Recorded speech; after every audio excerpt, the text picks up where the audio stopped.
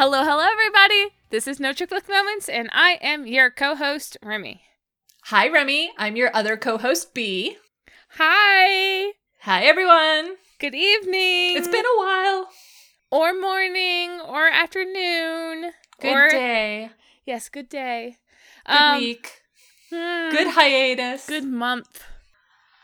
Oh, man. And, we come back to this, huh? Yeah, huh? Oh, I don't think my heart has stopped beating yet. I went to bed last night with some sort of thing happening to my thing. I'm still trying to figure it out. My sleep app was, okay, normally I fall asleep like a rock. It's like you're asleep in 2 minutes, you're asleep in 3 minutes. And this one was like, you don't know how to sleep anymore. I'm sorry, the sleep machine broke. And I'm feeling it. Jolt up at 2 o'clock in the morning. Coda! Oh my god, not even joking. It was really hard to just concentrate on work today. Well, all the hype is about this week's episode, season 15, episode 9, The Trap. The Trap. And it was an episode written by Robert Robobo.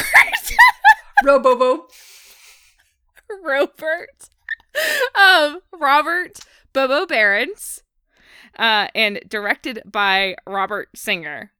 So the double Bobo special, I guess. The Bobo special. Ba-bum. And the description for this episode reads, Sam and Eileen are faced with the brutal truth. Meanwhile, Dean and Cass work together in the hopes of getting a step ahead of Chuck.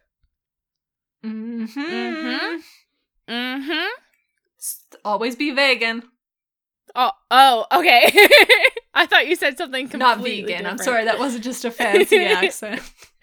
I heard of vaping, so I mean, if you want to, I won't stop you, but it increasingly sounds like it's not good for you. Ripping some cotton as the cotton. Our favorite McElroys like to say. Yeah. So Sam and Eileen are faced with the brutal truth. We open up in the Lucky Elephant Casino, the same casino that we saw Chuck in on the opening scene of last month's episode, or the last episode, episode 8. Yes. And this time we have Sam and Eileen present, and they are zip-tied to a couple chairs. Now, right off the bat. Yeah, we're not fucking around, folks. But is Eileen zip-tied to the chair, or is Chuck holding her there? Because that's fair. I wasn't super paying attention to zip ties, and it would make sense that she's not. I'll ping on that in just a second because I loved it. I liked it. I liked the underneath reading of that. So we open up and Sam and Eileen are facing each other, each restrained, and then Chuck appears behind Eileen. Yes, and Sam wakes to Chuck's greetings, and Eileen is apologizing because we find out right away here that Chuck has been using Eileen to get to Sam to romance, and he was nudging her along so that he would know what was going on, since he can't see Sam and Dean himself anymore. Right. The brutal truth here is that we're having one of those moments where Chuck reveals that he's been guiding Eileen to Sam through their whole relationship so far. Well, not their whole relationship so far, but their whole relationship since Eileen's soul was released from hell. Yeah. We learn that Rowena's spell was not actually Rowena's spell, that resurrection spell that brought Eileen back to life, put her back in her body.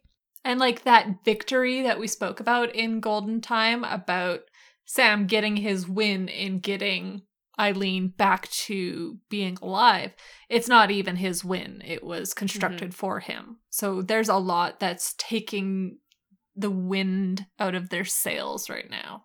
Right. Eileen's first line is, "I'm sorry, Sam, I'm sorry." And she's apologizing for, leading them into the situation. But she was led there by Chuck. Yeah. And she had no clue that was going on until she is sitting here. And like you say, she's restrained by Chuck, not by zip ties. Yes, and I actually did see that Sam is tied to this chair with zip ties, but Eileen just seems to be restrained by Chuck's power. And I like that if that was an actual like writer's choice, because I just like to think that Chuck doesn't trust himself to be able to hold Sam with the connection that they have. Yes. With this weakness that in the connection, which is what Chuck is, meandering his way over to in his villain's monologue. Yeah, and he's trying to play off using Eileen in this way as, oh, I just hate missing my favorite show. But he's trying to use his old gimmicks, his old speech patterns, his jokesy ways, and they just, they're so ominous at this point. Yeah. Yeah, I'm gonna have a lot of thoughts about Chuck's ultimate motivations. Chuck's motivations are creeping towards something super ominous, super creepy, super psychotic, I would even say. Mm-hmm. But that's gonna be at the very end of the episode. I want to talk about it a little bit. Yeah. So this scene rounds out with Chuck essentially disagreeing that he's weak. He points out that he pinatted Hell, but the wounds that are connecting them is holding him back. And so he reveals a scalpel for some forthcoming surgery he's planning on Sam. Yes. And on that ominous, reveal, we cut over to the bunker and we have Cass making borax shells, which I adore. Yes, he's filling up some shotgun rounds, getting ready for purgatory when we see Dean in the background. He's been calling Sam and Eileen, but there's been no answers. And they are kind of doing the glass half empty, glass half full right now, where Cass is saying, well, maybe they're just busy with the case. And Dean says, or they're in trouble. Yeah. And quick cut back to Chuck, where he's talking about this wound and what is holding him here, what is causing this weakness. He's saying that our wounds aren't healing because something in you, Sam, specifically, is festering, is holding me and won't let go, is what he says. Yes. Yeah. He can't see it. He can't snap it away. So he's going to cut it out. Yes. And at this time, Eileen has enough wiggle room on herself that she is able to kind of pull her phone out from her pocket and see that Dean has been calling, and she dials back. So even if she can't speak on it, Dean might be able to listen. Mm-hmm. And back at the bunker, we see Dean getting that call, answering the phone, and hearing Chuck as he's speaking to Sam. Yes. And so what he's overhearing is Chuck monologuing and we can kind of see that he's hesitating. He's doing a lot of talk, but he's not actually cutting into Sam. Mm-hmm. And he excuses himself from it because he senses Eileen is up to something. And we get him going, come on, Eileen. And I love this exchange. I immediately get that song in my head, but yeah, he grabs the phone. Hi, Dean. Bye, Dean. And throws the phone aside, although it doesn't break. Wait, what? I misunderstood. What song are you talking about? Come on, Eileen. Oh, I swear. I'm not singing it for you. It's Dexter's... something Midnight Runners. Oh, I missed it. I'm sure it was intentional. No, I don't know that song. Oh my god, how can you... Okay, I won't shame you for not knowing, but it's an 80s big hit that gets white people dancing like no other. Maybe I'll recognize it when I look it up after this. Yeah. So, yeah. But I did love that exchange between Dean and Chuck where it was, hi, Dean. Chuck, you dick. Bye, Dean. Yes, yes. Dean has no more fear when it comes to Chuck. If he's up in Chuck's face, he is calling it like it is. I would not say that he had any, reverence before this. Mr. Yeah, I told God to cool it. Mr. Grab the guitar and smash it. Yes. But he, even more so now, Dean is just, fuck you, Chuck. Yeah, it's gone from like a benign fuck you to a malevolent fuck you. Understandably. Yeah. Yes. So at the bunker, Dean is now stressed because of what he's heard, and he immediately wants to go and rescue Sam and Eileen, but Cass points out their priority is purgatory. Yes. We have Dean tracking down Sam's phone, and we revealed that we're in Milford, Nebraska. That's where this Lucky Elephant Casino is. And Dean says, we got to go. Cass says, to purgatory. You mean to purgatory? We have to go to purgatory.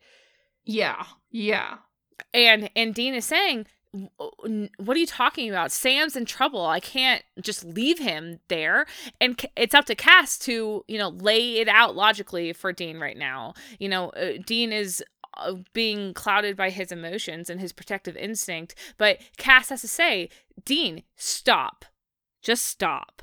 Because what he says is, just stop being so stupid, Dean. But oh my God. Cass, my brother and I were watching this together, and he was like, Cass has all the brain cells this episode. And I'm like, yeah, and he's not letting go of the reins at all. But the reasoning behind it is, if you go charging in there now, we have literally nothing that can hurt God. We have no cards at the moment. Exactly. And we have to get this Leviathan flower. We have to build the cage that we're going to seal, that we're going to lock Chuck away in. And then we can go get Sam. And it's not like Chuck is going to kill Sam anyways, because we know what Chuck wants, and he's not going to kill Sam just 'cause. Yeah. And Dean is still arguing, okay, he might not kill him, but he can torture him. But he does see the point of, we could go in there guns a-blazing, but what guns? We got nothing. Yeah, exactly.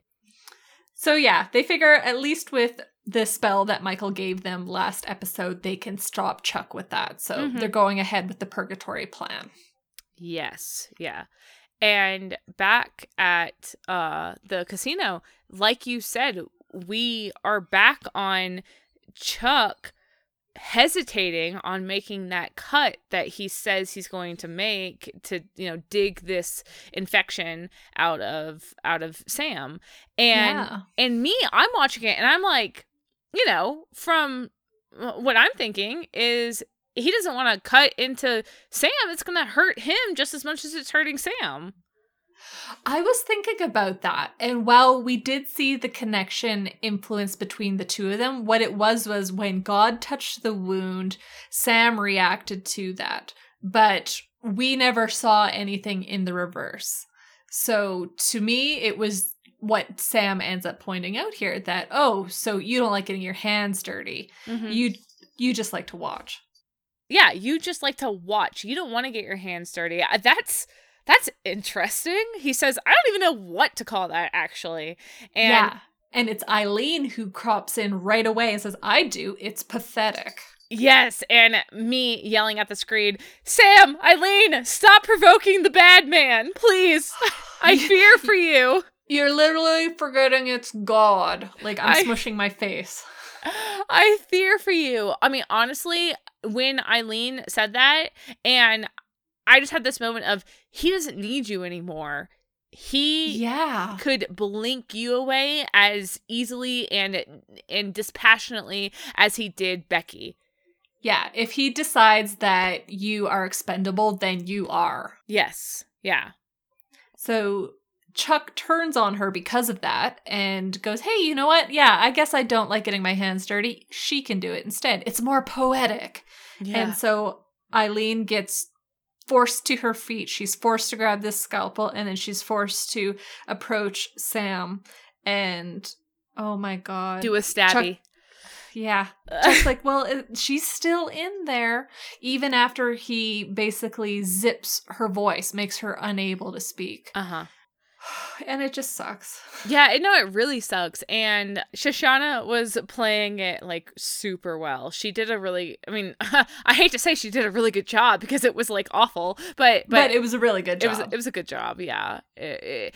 Chuck is saying like, oh, this is gonna hurt her as much as it hurts you, and Eileen, you see, she's just desperate not to do this thing. Yeah, but it happens. Yeah. And here we go. And here we go. Here we go to purgatory. Dean and Cass are in the rift, or I should say through the rift now. Yes. And they have their flashlights out, and they don't really know what the blossom would look like, but they know that they've never seen flowers in purgatory, so they should recognize it when they see it.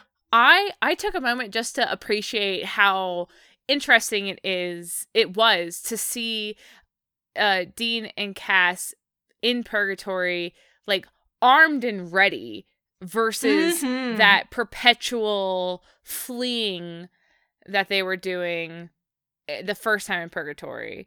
They were always on their back foot. They weren't prepared. Dean had to fashion his own blade. And I really liked that they had their flashlights, they had their shotguns, they had the borax rounds, they had, Dean had his phone with a timer on it, and he takes out his phone. It has no service. I like that little yes. detail. No service in purgatory. But he has his phone and he has a timer on it. And the timer is counting down that 12-hour window that Michael gave them with this rift. And oh my gosh, that whole thing just had me tense, because I'm like, how do you know when the 12 hours started? And how do you know it's exactly 12 hours? Like, what if it's 11:30? Like, oh my God, my anxiety is just like, we can't hold appointments in purgatory. It's just bad. Man, you're right. Especially considering how close they cut it. I didn't even think about that. Yeah. That's crazy. The whole time I was just like, boys, have this conversation on the other side. Come on. But here now they are trying to figure out what their strategy would be. And Dean says, let's split up, cover more ground. And Cass points out that that's a great way to get lost and or dead. Yes. Cass just says, bitch, please. We're going together. Yeah, and he's the one who goes, come on, and Dean follows, but we get a sense from the camera view that they're being watched by someone in purgatory. Yeah, and, being in purgatory, what's the first thing on everybody's mind? What's the first thing on Dean's mind? Benny! Benny! Yeah, Dean himself says, hell, maybe we'll run into Benny. I'm sure he's king of the place by now. Yeah, and he should be. Yeah. When the second that, man, I texted you. When Dean name dropped Benny, it was a stone in my gut. I was like, damn. Oh no. Damn, if we're just gonna mention Benny, give him that nod in the name drop, then we're not going to be seeing Benny. Oh man, that, I really did want to see Ty Olsson again, but I kind of accepted it as like, okay, I'm pretty sure we're not after this. And then they made it worse, guys. Spoilers, not spoilers. Yeah. And spoilers, not spoilers, but Ty was on Twitter and he was even like, now I don't want to say what the boss of anything is, but like, come on, let's be real. So I love that he still has opinions after all these years. I find it super interesting that Jensen, really wanted Ty on set for the episode that he directed. So they got him for that, but for this, not even another 3 minutes. Come on. They just couldn't fit it in with all they had to do in this episode. Like, let's be real. There is a lot of shit that's going on, and there's not a lot of screen time. That's true. But you don't have to write people off. I feel like to not include them. What we're, spoilers, not spoilers, talking about is the fact that the creature they come across in purgatory says that Benny was killed. Mm-hmm. But I'm like, we don't have to listen to anything that dude says. Like, I said the same thing about Belphegor, and then I got kicked in the dick. So on the Hell Souls thing. But I will say the difference here is that this is random Leviathan number 37 and not like a new named character that is in the body of a main cast member. Yeah. We're going to do backflips, folks. So we are going to find this Leviathan blossom. Yes.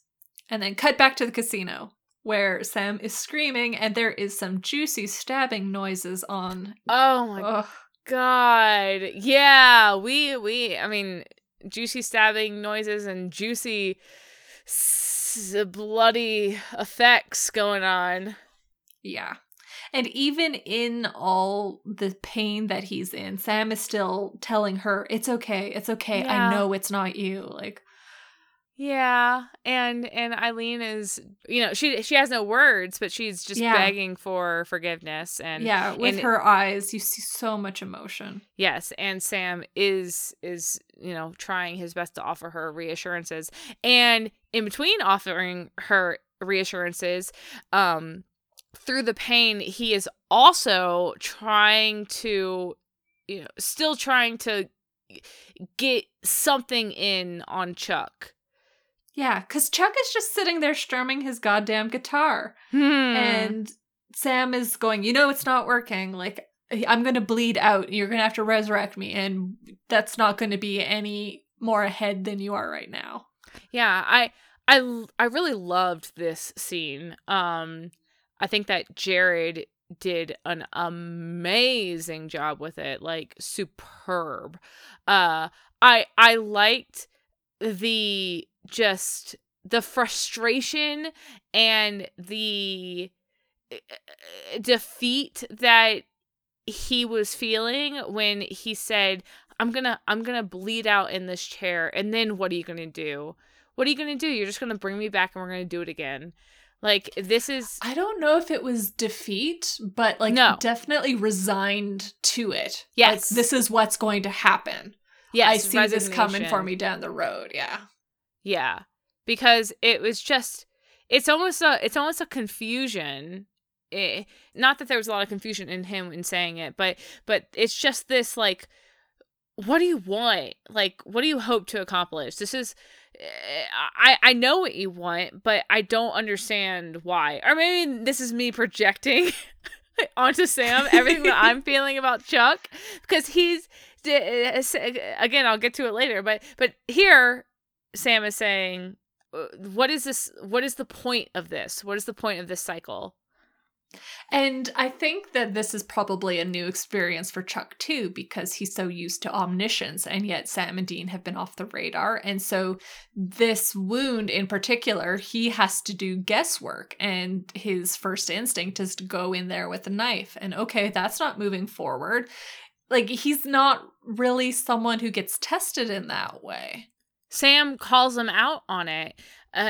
Chuck himself said, it's not something that I can see. It's not something I can snap away. And now here is Sam saying, you're going to let me die here because you don't know what else to do. Yeah. And that really irks Chuck, because he snaps away from his guitar and he's like, how are you still like this? How are you this defiant still? Yes. And Sam tries, well, it's not my first time on the rack. And Chuck just dismisses, like, no, that's not what I'm talking about here. And he works through it and he realizes that it's hope fueling Sam. And that's what is stopping Chuck himself from, like, that's what's holding him back. Right. Sam is holding Chuck back because Sam still believes, as Chuck says, he believes that he can win. He being Sam. Yes. You think you can win. You think that you're still the hero of this story. Yes. And he's saying, no, you think that Dean and Cass are going to burst through those doors and save the day, and you still have hope. And yes. And that is the infection, that's the festering that is not simpatico, what's causing this like clash between the two of them. Yeah. Of course I was like, demon blood. But yeah. I'll take this too. That looks like all we're getting is the vision. Yeah. Back to purgatory. Oh my goodness. Back to purgatory.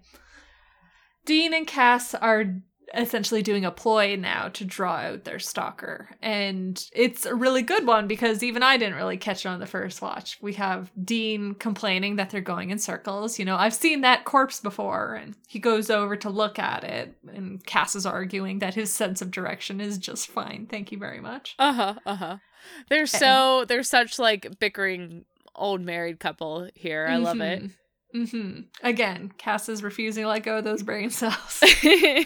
And so while they're quote unquote distracted here, the stalker tries to attack, but they're ready. They pin the dude to the ground and they start interrogating him about the Leviathan blossom. Yes, because as this attacker charged, we got that lovely and, much missed that Leviathan CGI that we missed so much from season 7. I don't know how we went 8 years without it. B. Yep. I don't know. Like I don't actually have a lot against Leviathan, but they just they're a lot of CGI. Oh no, I'm just really just making fun of the CGI. It's pretty funny. It's pretty cheesy. Yeah. But this is a Leviathan that has been stalking them. And Dean is, waving his boomstick around as he says, and he's like, I got borax. You want to see what it does? And it's a kind of embarrassing question, but do you know where we can find a flower? And there's a moment where the Leviathan is playing dumb, but a little bit of pressure, and he breaks to say, we don't call it a flower, it's a bloom. And it blooms from the corpse of a Leviathan. So... And from that, we have Cass going, when Leviathan die, and then Dean immediately goes, okay, cool, and pumps the shotgun. And the guy's like, no, wait. The rotting corpse of a Leviathan. It could take weeks. So, but I know a place. I could take you to it. And then, hey, look at that. You're a florist after all. Oh my gosh. Yeah. And so they frog march him out of there. Yeah. And yeah. And it's here where the spoilers, not spoilers, about Benny happens. Yeah. Dean takes the moment to ask about Benny, and this dude just says that Benny's been legendary, yeah, but his own kind tore him apart. Long dead. And to have this Leviathan say, oh, well, everyone knows Benny, but he's been dead for a while now. I'm like, my mind is going in 80 different directions because this is purgatory. We there's been so much speculation over what does it mean for, this is an afterlife, right? Yeah, if you die when you're dead, what does it mean? Yeah. What does it mean for the monsters in purgatory that are killed in purgatory? Do they just recycle? Is it endless, like, Call of Duty respawns? And like, what is this? What is this afterlife? And in here we have Benny is dead and Benny is gone. This is being explicitly stated, and now I have to confront, like, what does it mean when you die in the afterlife? Yeah. And you talking in the after talk special for this episode really was like, oh my God, light bulb moment about it. Right, because I'm trying to puzzle it out. Like, how does that make sense? But in the after talk, the one thing that you can compare it to is the death of a demon. Mm-hmm. Because what is a demon other than a twisted human soul? From hell. From hell, from the afterlife. And when a demon dies, they go to the empty. When an angel dies, they go to the empty. I guess when a monster from purgatory dies, they go to the empty. And what is a monster in most cases other than, a twisted human soul, just like, or a corrupted human soul, just like a demon. Exactly. So, wow, Wow. And you were the one that was like, we haven't yet seen a human die in heaven. So I wonder what would happen then. But it's just so crazy to me. Like, you can die in the afterlife. Yeah. And then you just kind of get unmade into the empty, except not really unmade, but kind of unmade. And it's interesting. It's interesting. Oh, and I have thoughts about the empty to talk about at the end of this episode, too. Okay. But for now, at the casino, Chuck is now arguing that Sam's hope is misplaced. That really they only have small odds to win, but more importantly, they don't actually want to win. They just don't know that yet. Yeah. And Sam he's got his stubborn face on. He's like, oh yeah, you'll see. And Chuck says, basically Chuck is going to say, no, really, let me show you. Yes. So he offers a glimpse into the future. And Sam, I'm like, God bless you, Sam, but your curiosity was really undermining your faith this episode. Yeah, definitely. It comes in right after we have this first flash forward. Yeah. Yeah. So this flash forward takes us to April 17th, 2020, shortly before midnight. And we have Sam and Eileen. They're on laptops researching cases, it looks like. They're looking for some. And Dean is there too. He's sitting in one of the big comfy couches and he is almost asleep. And Sam is kind of teasing him for it. And it's just all really domestic, really content, and chill in that, like you said, they're looking for cases, but they're not even finding cases. They found like Florida man eaten by alligator. Like they're all breathing a sigh of relief because this dude died by natural causes, quote unquote. Right. And Cass is there as well. He's bringing everyone a round of beer, and Dean stands up and says, "Hey, I say we call it. Let's just watch a movie." And Sam, the our Sam, the not future Sam, he is a projection in this vision, and he's leaning forward. He's like, oh my gosh, this is great. He's got his happy face on, and Sam is obviously like, no, this is a great future. This is the dream future. But of course that's not what Chuck brought Sam here to see. Sam's phone rings. The pocket watch verse. Yes, pocket watch verse. The pocket watch verse, Sam's phone rings, and it's Jody. And Sam answers the phone, all smiles, and says, "Hey, Jody." And then we cut to the scene that we got stressed out about when we saw the shaving people punting things. I didn't know how to say it. I was like, that we have had on our minds since that shaving people hunting things promo that came out just last week. But we have Jody in her car, and she is real beat up, and she is pretty shell-shocked. Her voice is hollowed out. Yes. And she's describing this case that she and Claire went on, thinking it was a small vampire nest, maybe 3 of them. But when they went in there, there was a lot more. And what she is just so shell-shocked, like you say, is she's trying to say that Claire is dead. Yeah. Claire didn't make it from this unexpected volume of monsters. From what should have been a routine hunt. Yeah. And our Sam, sitting in the corner, he's hearing this conversation, and he just says no before he's snapped back to the lucky elephant. And we have Chuck in front of him and just saying, see? Yep. Sam comes to back at that casino, and Chuck is saying that that's just the beginning. And he gives Sam the pocket watch that he can use to see the quote-unquote other side of victory. And Sam tries counter-arguing, saying that there's nothing Chuck can show him that'll change his mind, but Chuck successfully baits Sam's curiosity. Yes, this is where the curiosity killed the cat.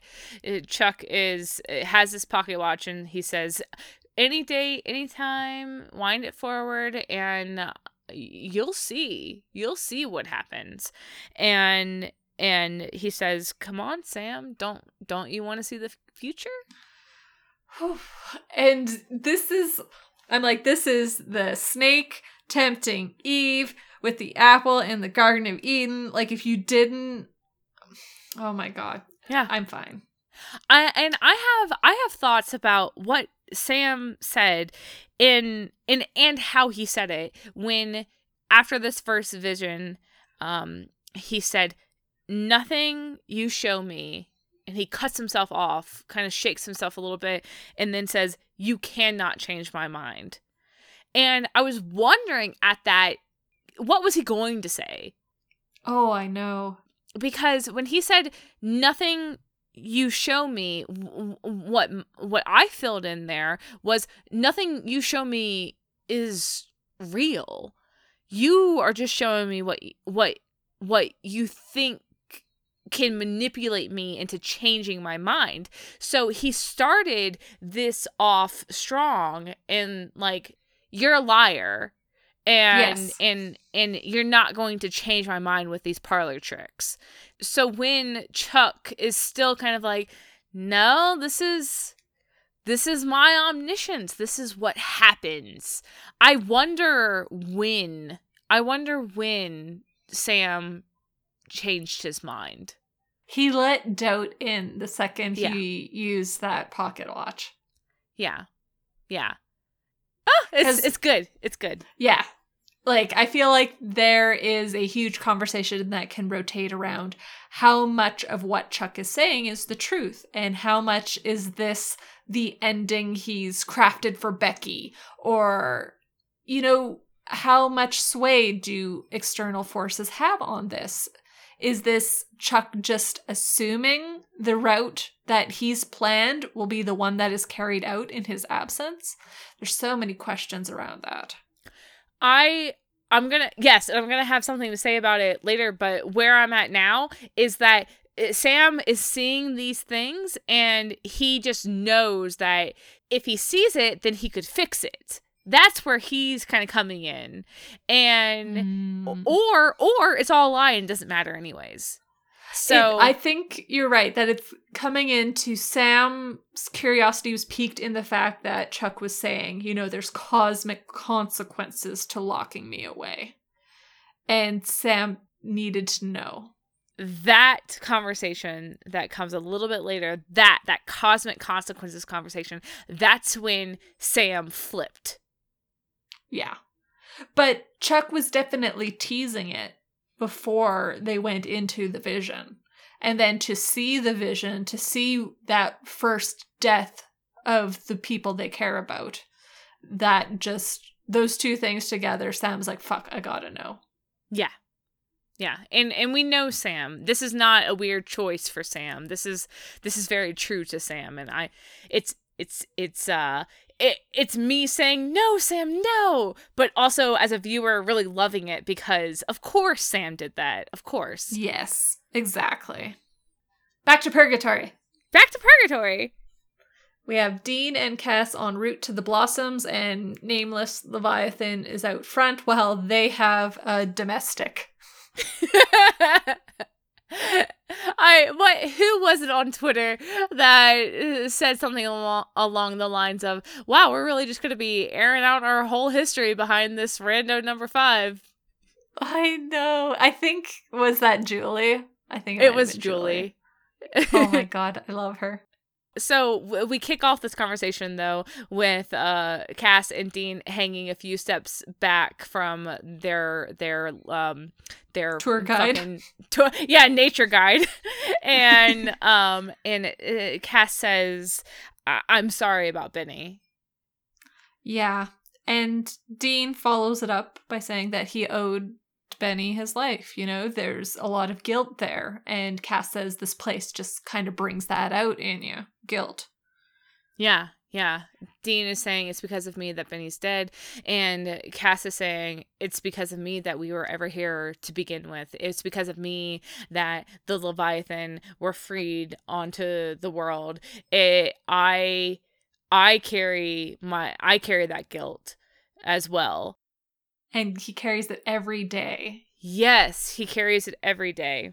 And Dean then says, I know you're sorry, Cass, about Belphegor and about Mom.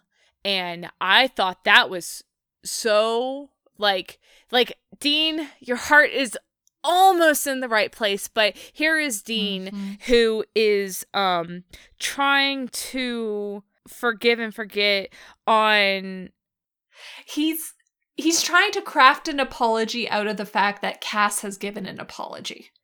Yes. And by bringing up Belphegor and bringing up Mary, he is bringing up these perceived failures. Yeah, I know you're sorry for fucking up. Yes, I know you're sorry for fucking up, which is like the wrong sentiment, obviously. Yeah. Well, Dean's still channeling his anger a bit, like his still self-vindication in that anger. And so he's doing this half-ass apology by saying, oh, I know you're sorry. But Cass, thank God, is not allowing it. He's saying, like, this doesn't count as an apology because it isn't one. Yeah. He's saying, I'm actually talking about Jack because I feel the guilt that I feel the most is in that I failed Jack and I carry that with me.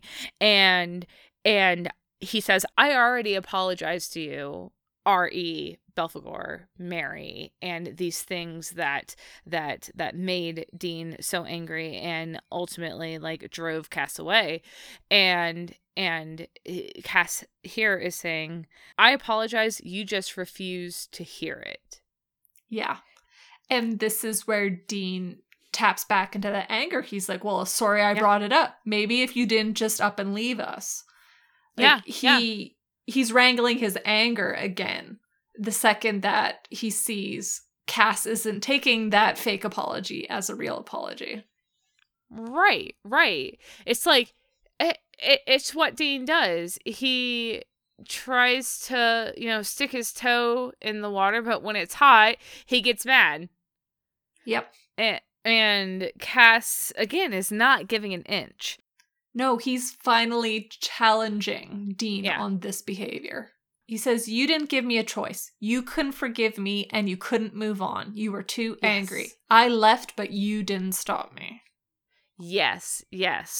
Cass was apologizing, but Dean wasn't listening and there was nothing there for Cass, so he had to walk away. It was just this unhealthy cycle of Dean would see Cass, be mad at Cass, Cass apologizes, Dean refuses apology. And what can you do with that? That's exactly what Cass is saying right now. I couldn't do anything with this. I had to go, but you didn't have to let me go. Yes, exactly. And on top of I had to go, it was you let me go. You didn't stop me from going. You didn't show that you didn't cared. Break the cycle. Yeah. Basically the TLDR, there's enough blame to go around. But Cass is acknowledging where his lies, and he's saying, I already apologized about this. It's about time you acknowledge your blame. Yeah, definitely. Yeah. We go back to the Pocket Watch verse. It is January 6th, 2021. Dean and Sam are driving away from a failed werewolf hunt. Werewolf. I wrote down wolf and then I was like, what the fuck's the right word again? Werewolf.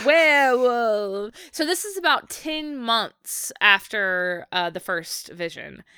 And reminiscent of Jody in her truck, we have now Dean and Sam bloodied and driving away from a burning field, it looks like. Yeah, it looks like they're driving through a fire. Yeah, and there's this tense moment of just like this, something horrible just happened. And Sam breaks the silence to say, all those people, like, we failed all of those people. Yeah, we took too long. It's revealed that they were on a werewolf hunt, and they didn't save anybody. Yeah. And there's a bit of tension between them because it sounds like Dean made the call that they waited to get enough force to go and attack these werewolves. Mm-hmm. But Sam thinks in the waiting, they led to the victims dying. They bled out on the floor. Yeah. Yeah. And again, we have just this little line that is Dean saying, Sam, we couldn't just charge in. There were way too many of them. Reminiscent of what Jody said on there were way more than we would have expected. Yes. And I also get the sense that this is like a learned caution that Sam is bucking against, but it's something that they have to apply to any given hunt at this point. Yes. Through all of these pocket watch visions, we see Sam being the kind of self-destructive, driven, and John Winchester. Yeah, that's what Natalie was saying, was this was very reminiscent of the toxic John behavior, where it is do the job at any cost. Yeah.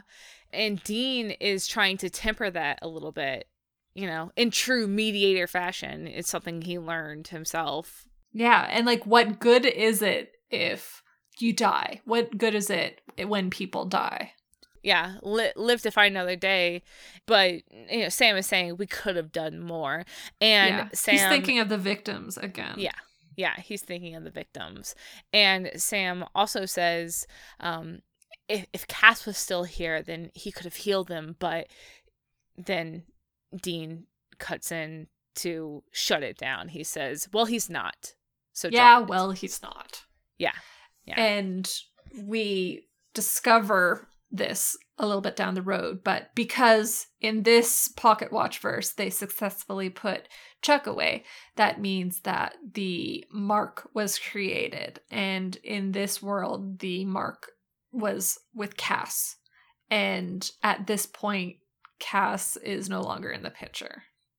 Yeah, but this scene is, we have that projection of Sam who is witnessing this scene, and he, this conversation, it ends on Sam believing that Cass, they lost Cass here. Cass is dead. And not only that, but Dean says that the monsters are winning. Yeah. It's been a rough year. So back to purgatory. And back to purgatory.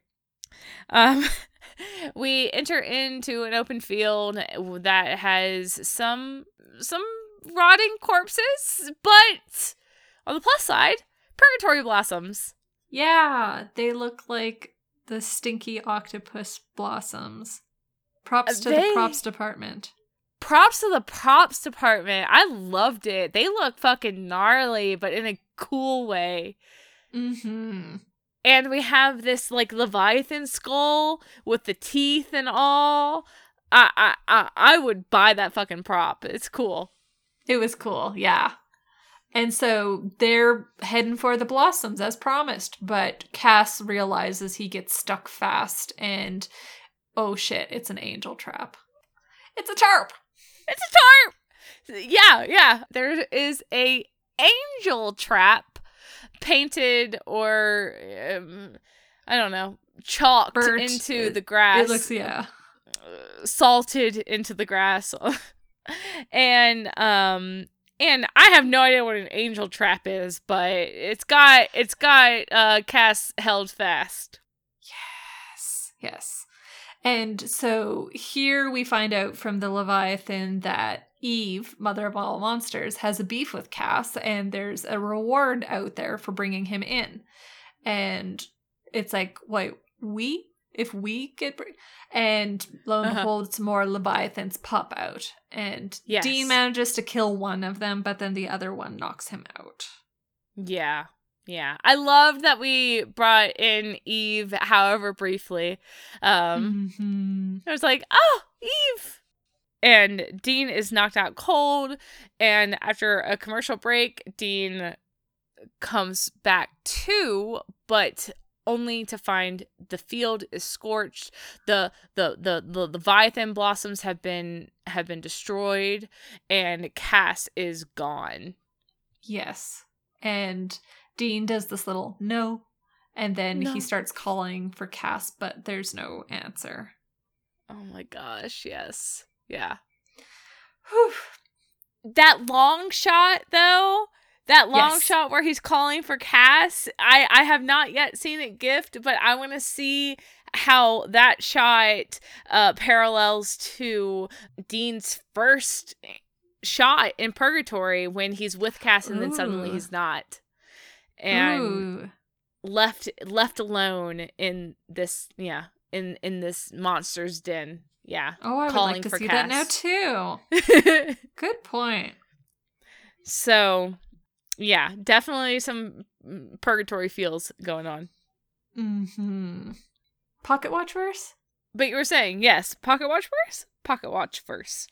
Yes. We are now on November 3rd, 2021. We have Sam prepping some guns for a hunt, but Dean is begging him to slow down. They just got back, but Sam is saying, nope, if we don't hurry, we'll miss the nest. It'll move on. We can still get it. Yeah. And Dean is just exhausted. And Sam is manic, I would say. Yeah, Dean, you can see, has just been really beat down, and he's trying to get Sam to see it just doesn't matter anymore.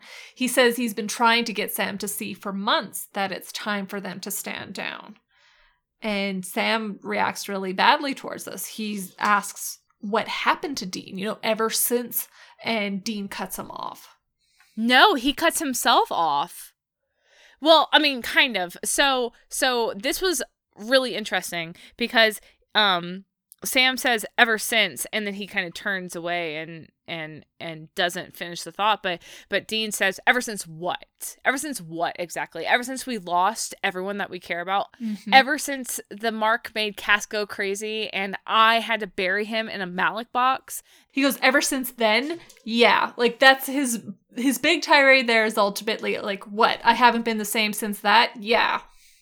And on, where I felt that Sam was cutting himself off was in the previous flashback, and it's been, what, a year? It's been another 10 months, and we saw just in the last flashback that Sam brought up Cass and Dean lashed out at him for it. So I just liked this little moment where we see Sam restraining himself from, bringing up Cass, but now Dean is so beat down over it that he can say, yeah, ever since we lost everything, yeah, it hasn't been the same. It is time to quit.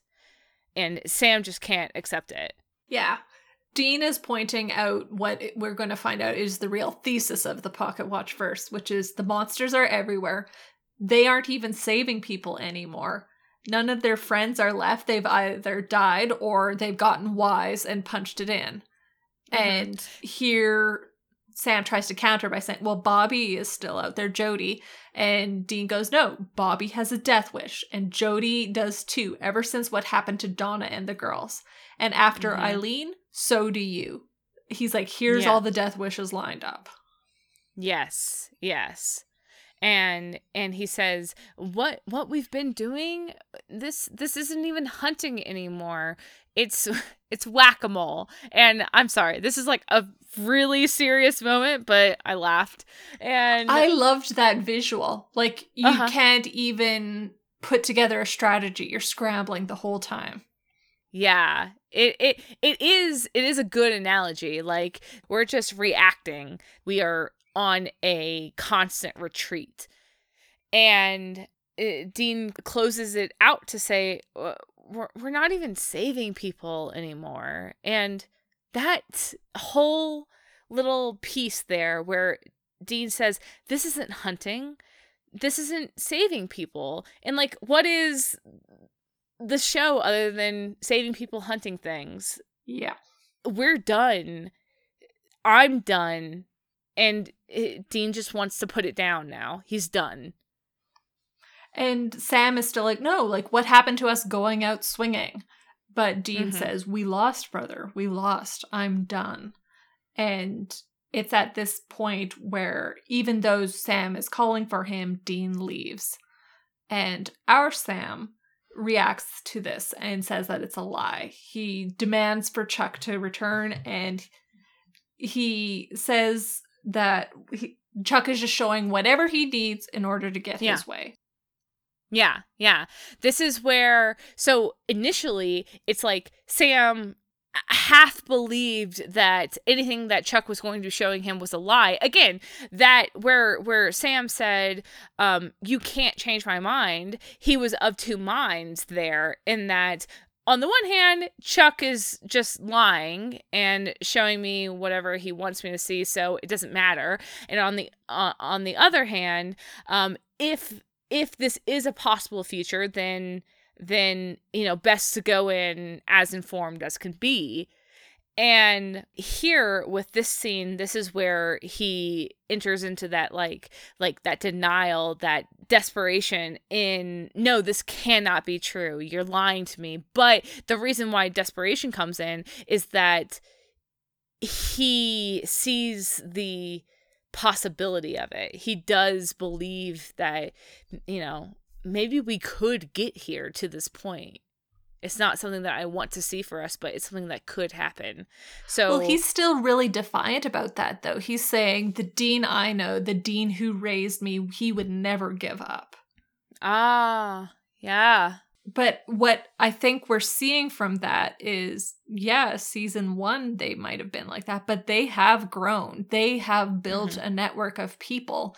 And to have lost everyone, to either have been ostracized by those who have survived, or to have buried or burned the ones who did not, that has just taken its entire toll on Dean.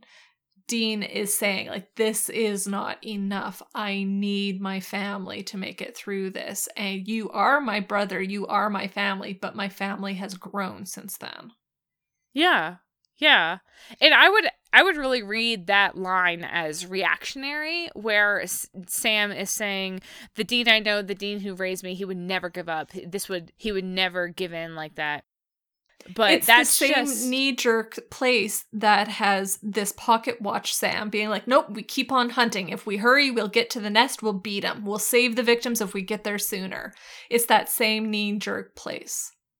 It is a knee-jerk denial, because I'm thinking of episode 6, Golden Time, when Sam was talking with Eileen and saying, after all that happened, I didn't think that Dean could recover from it. I had my doubts on that.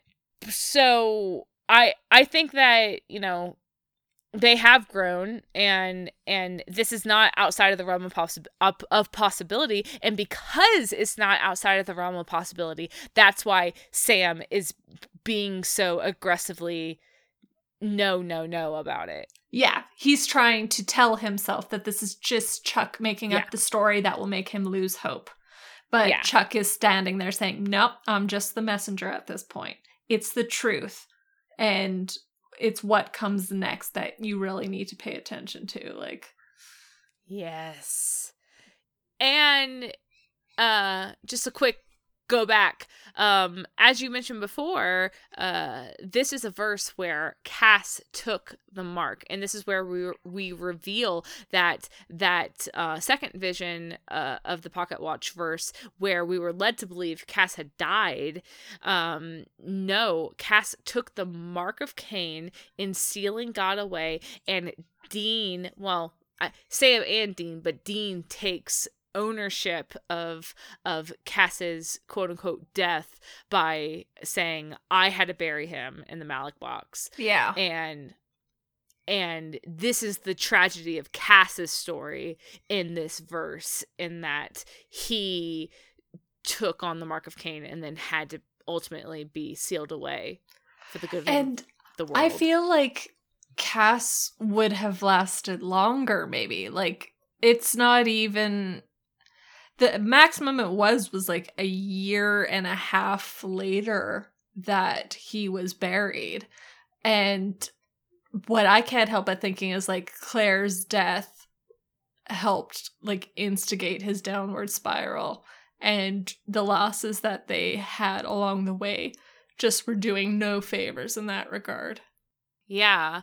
I mean, if we assume that Cass had been already sealed away and not just gone from the Winchesters, or out of the reach of the Winchesters, in that January 2021 scene where where they were driving from the werewolf case, then here, November 3rd, that is only 2 years from the present. So it had been a pretty tight amount of time, like a year, before they sealed him away. And all of these Pocket Watch verse scenes only happen in the next 2.5 years. Like, Chuck is saying, you only have 2.5 years left if you do this. So is that really what you want to do? And look at all the devastation that is wrought in the interim. So it is really just all the devastation that was wrought. I definitely agree that these stressors would compound on the Mark's influence, and I absolutely do not believe that Cass would have gone into taking the mark. And we're going to talk about it a little bit more even in our world, not just these Pocket Watch verse visions, where it was planned that Cass was going to take on the mark of Cain here. And I just think that there had to be some sort of, like, contingencies in place. Cass wouldn't let it have gotten to that critical point. They wouldn't have gone into this knowing how the mark influences its bearer without a plan. And it's like how Natalie phrased it, that Dean essentially became Cass's power of attorney here, that they figured out while Cass was still of sound mind what their game plan was going to be. If this breaks bad, what do we do? And so we can read between the lines and say it was planned out that when things started going bad, they would put Cass in the Malak box rather than see him go feral outside their influence.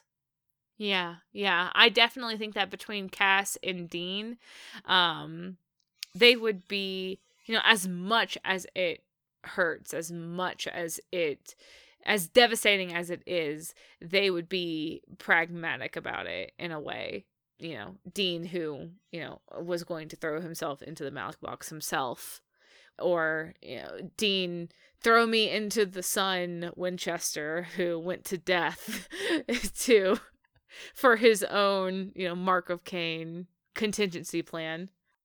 It's just, I really like this episode because of the way the Pocket Watchverse is giving us so much with so little. Like, there's so many details that are off the page and yet present in the show, because it's treating the viewers as savvy enough to put the pieces together and say these things have happened in order for what we're seeing to have happened. Yeah. It's, I think you said this is our 2020 new inverse from season 5, where we got this glimpse into the future that was the Croatoan apocalypse world. And just by seeing our characters, and just through the acting and the difference in in characterization, we got a lot of history of what happened in these 5 years to bring us to this inverse where we are now, to bring our characters to this inverse where they are now. And it's 10 years later and we're still running with it on that unspoken history. Yeah, we as the viewers, as transformative creators, are still quite fixated on what we saw in that episode. And I feel like the same thing is going on with the Pocket Watch verse that we're seeing here. I'm like fascinated with it. Absolutely. Yeah.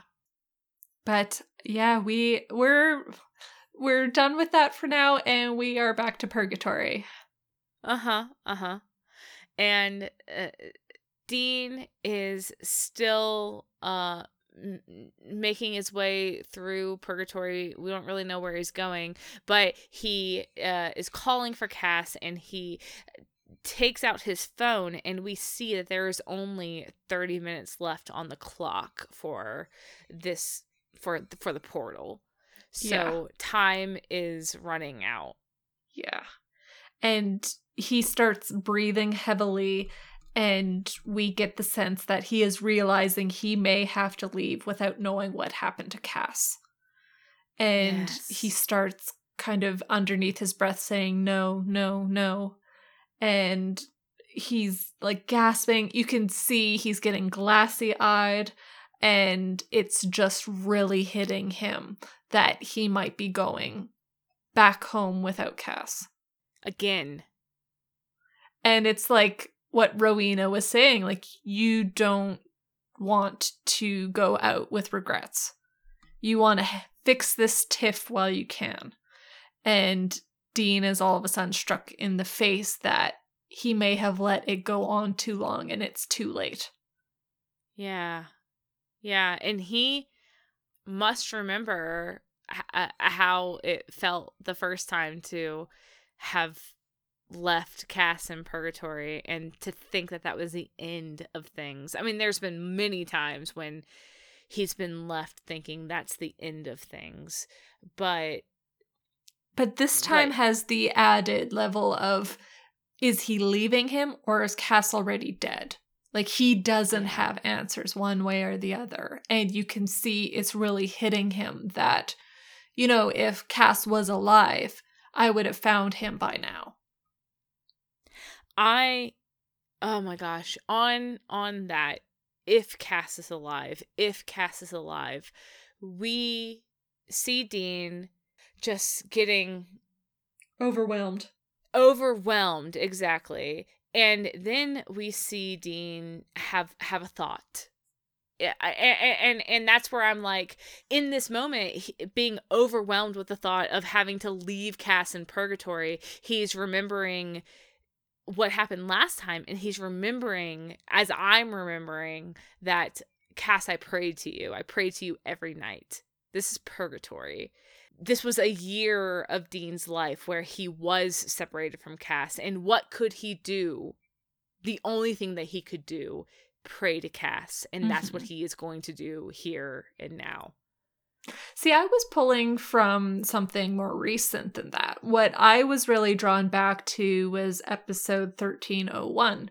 And when Dean is just refusing to say Cass is dead, he is going back behind that fast food joint, and he is kind of reluctant, but he's getting into a prayer.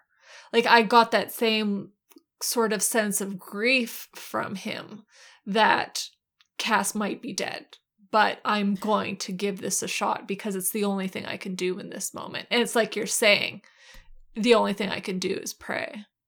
Yeah.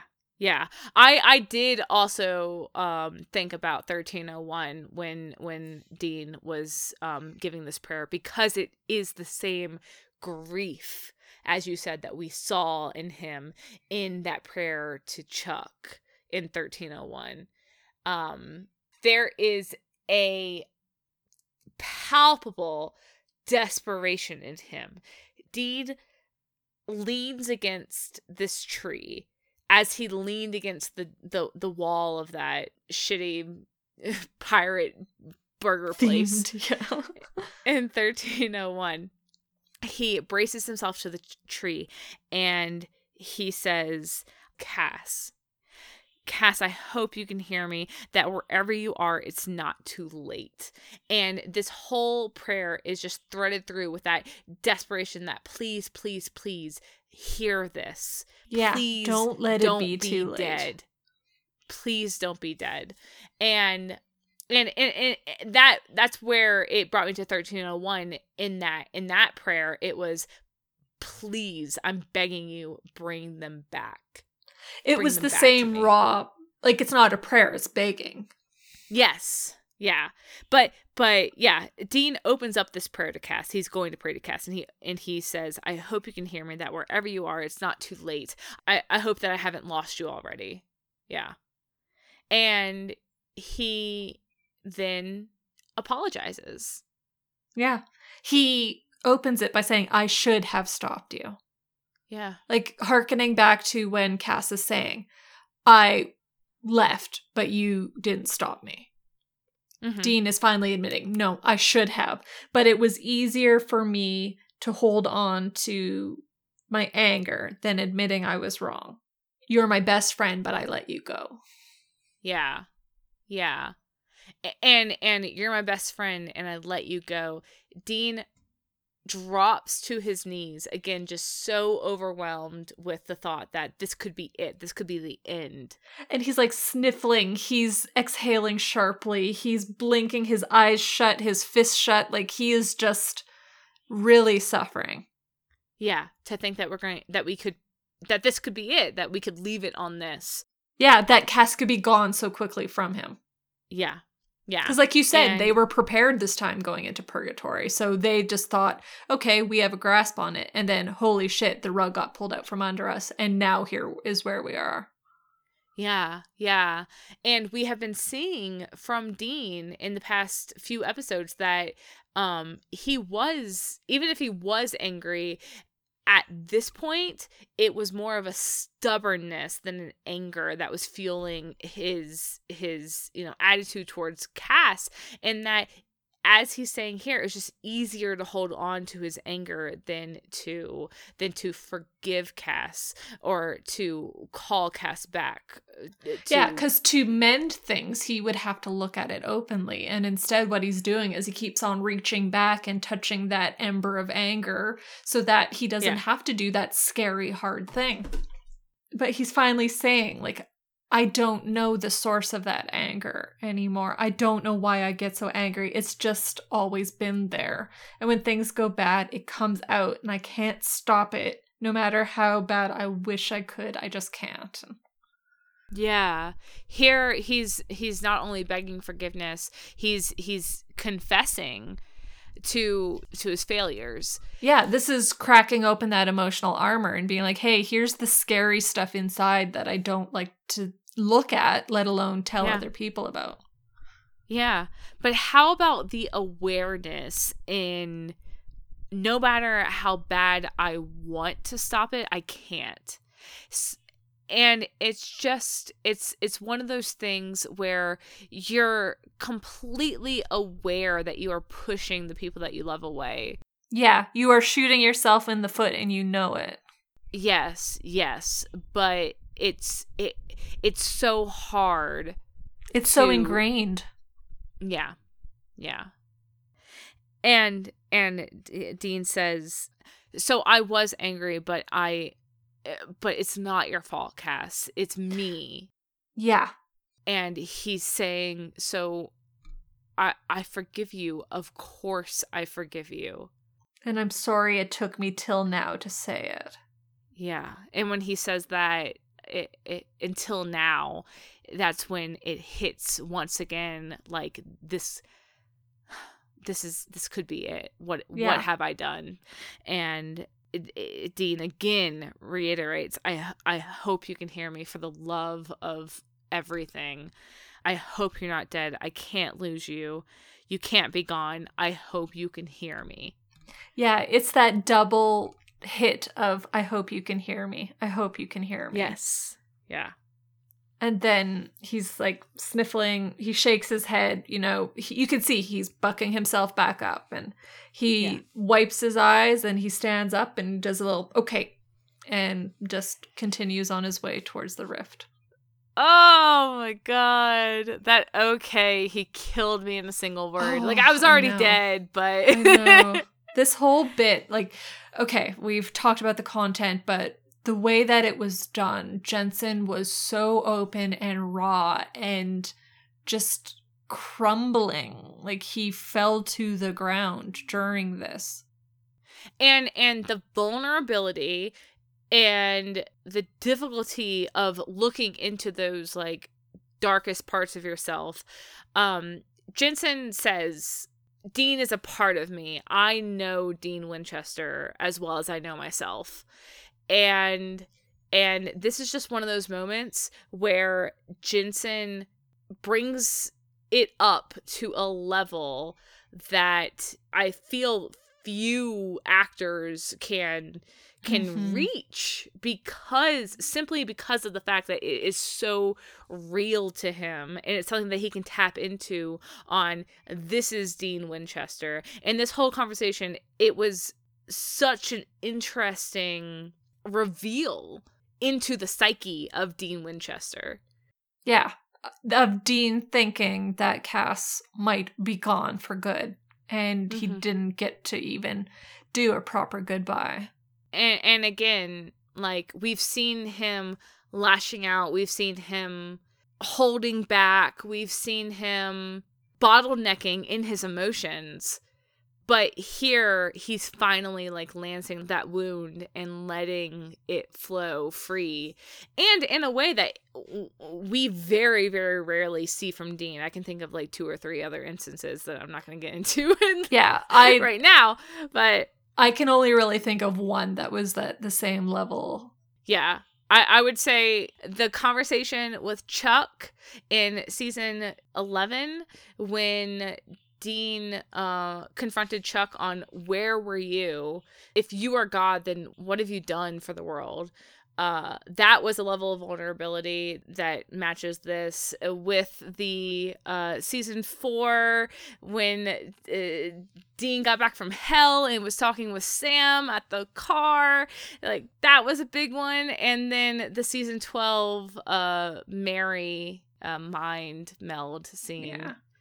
See, I'm only putting the hell one at the same level because it is the vulnerability combined with the perceiving himself as failing that really is what's hitting me. That's the chords that it's striking for me.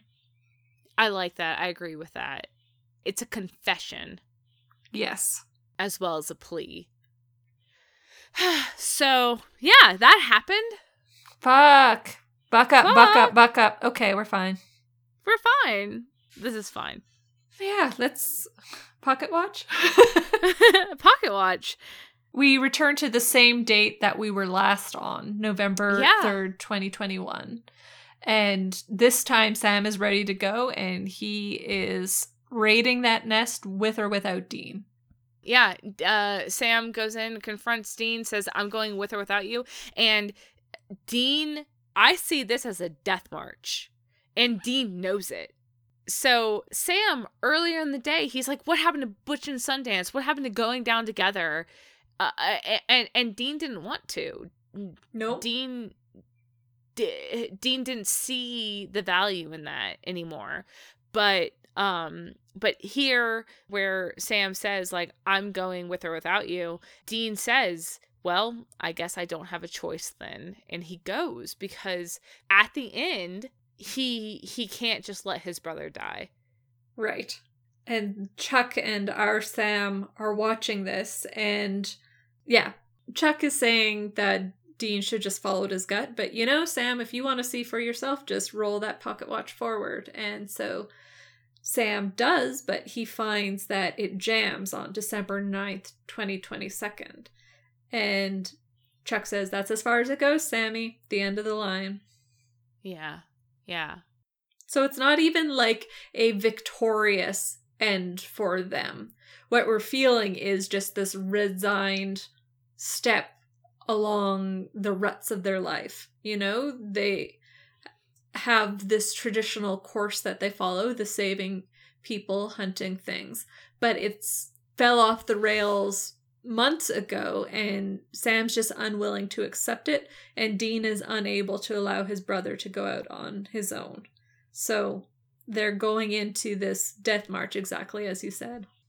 And our Sam, who's watching this, he's like, no, it can't end like this. And Chuck just says, well, see for yourself. Yep. And so we're left on that looming note for now. Mm-hmm. Back in Purgatory, we have Dean checking his timer one last time, and there is 3 minutes left on the clock. Yes.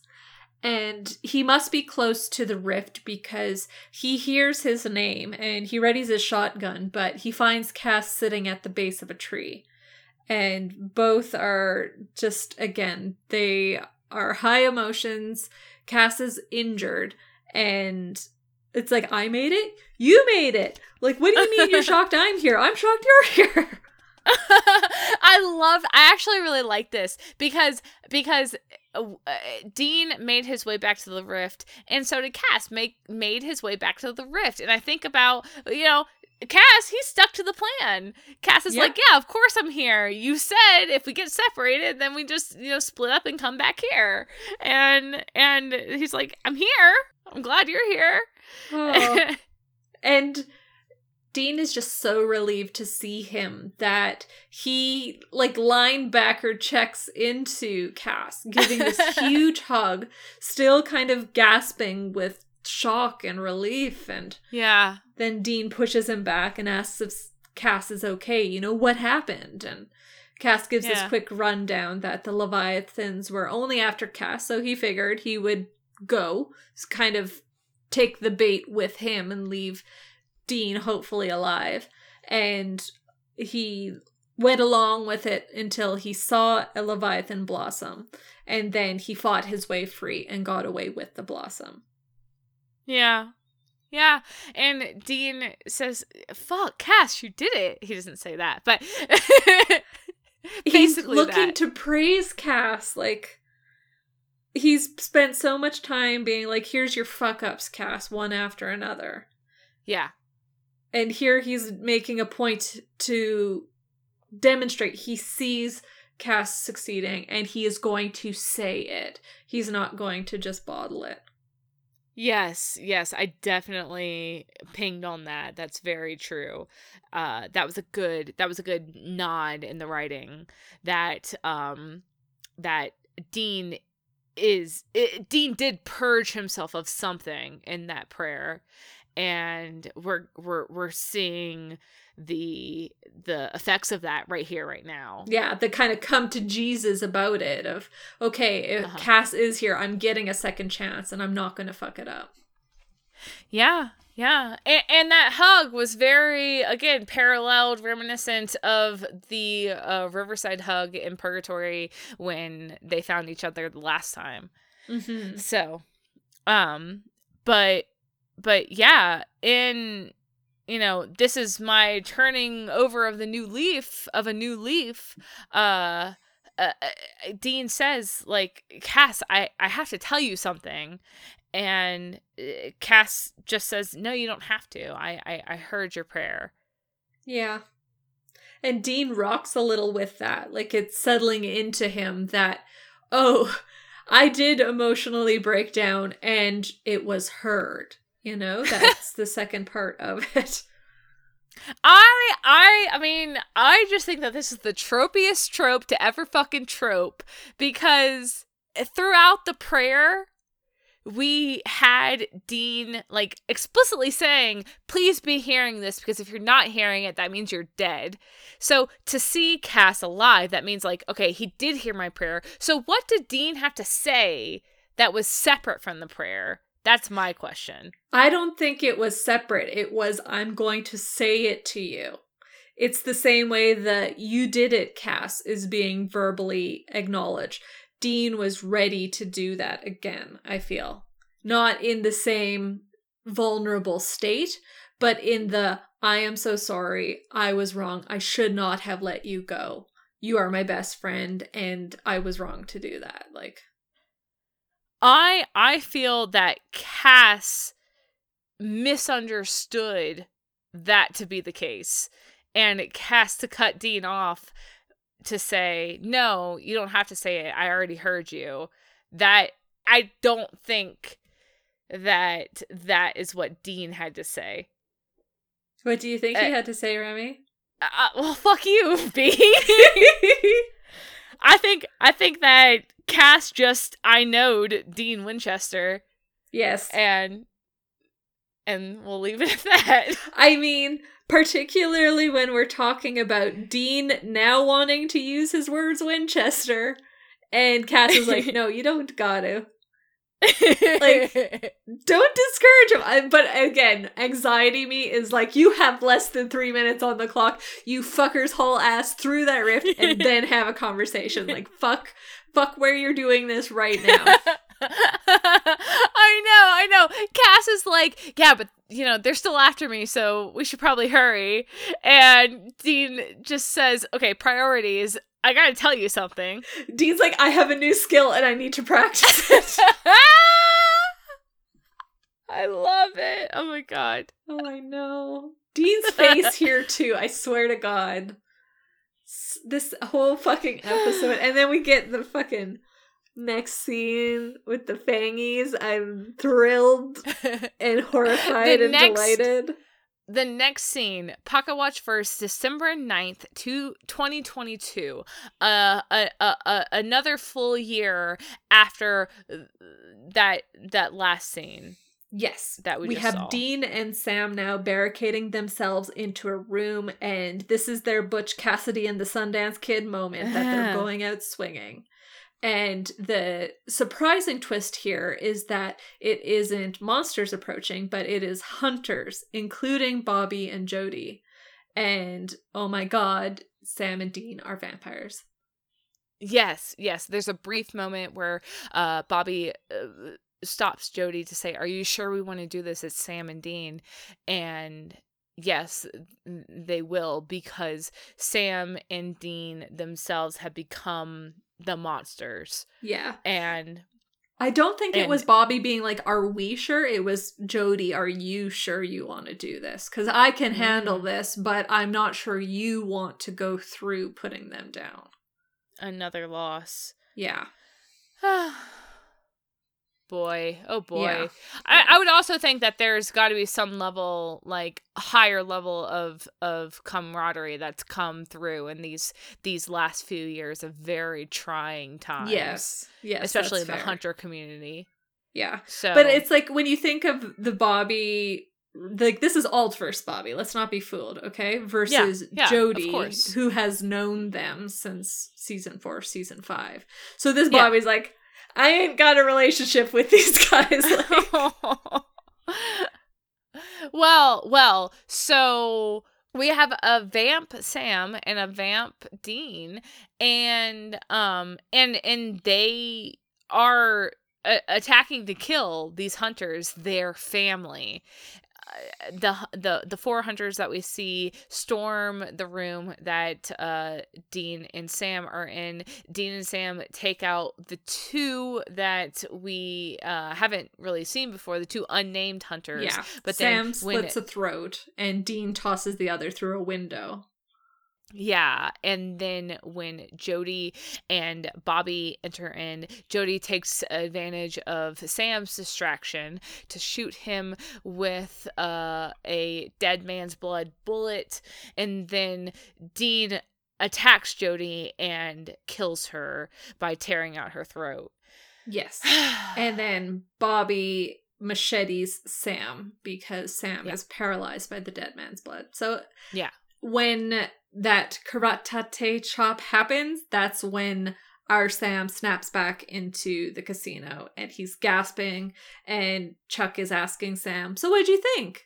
It's a crappy ending. You and your brother deserve better. Like, that fucker.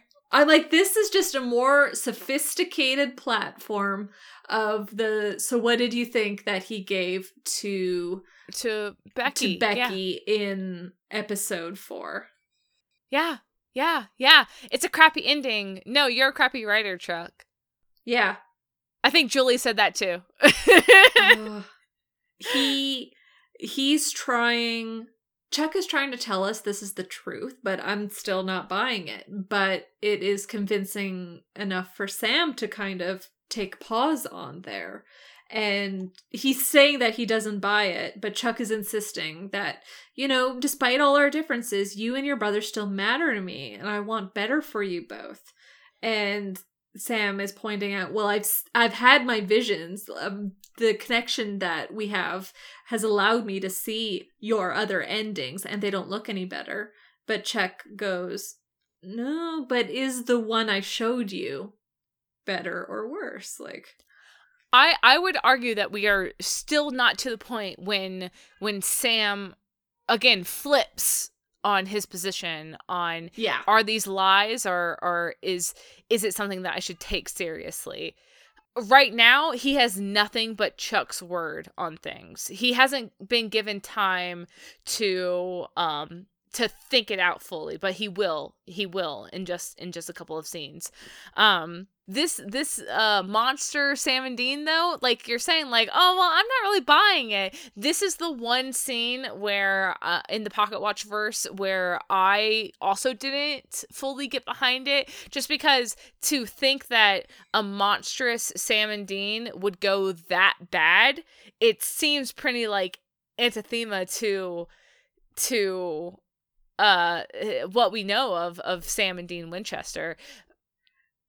But on the rewatch, to know that it had been a full year exactly after they had been turned. This wasn't Sam and Dean, the 3-week-old vampires. This was a Sam and Dean who have a year under their belt to get comfy in this monster's skin. And yeah. I think you said yesterday in the after talk, if you can't beat them, join them. And it's like they're saying, Butch and Sud dance, going down swinging. Yeah. And I think also the circumstances they were in prior to that nest raid gone bad are critical to think about, because we have Dean who has given up all hope, saying, you know, the monsters have won.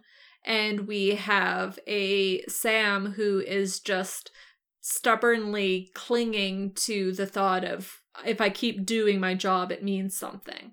So they've lost almost all of the elements who are actually tying them to a human, sympathetic, full characterization of who they are. Like, they've been really worn down to these husks of who they were.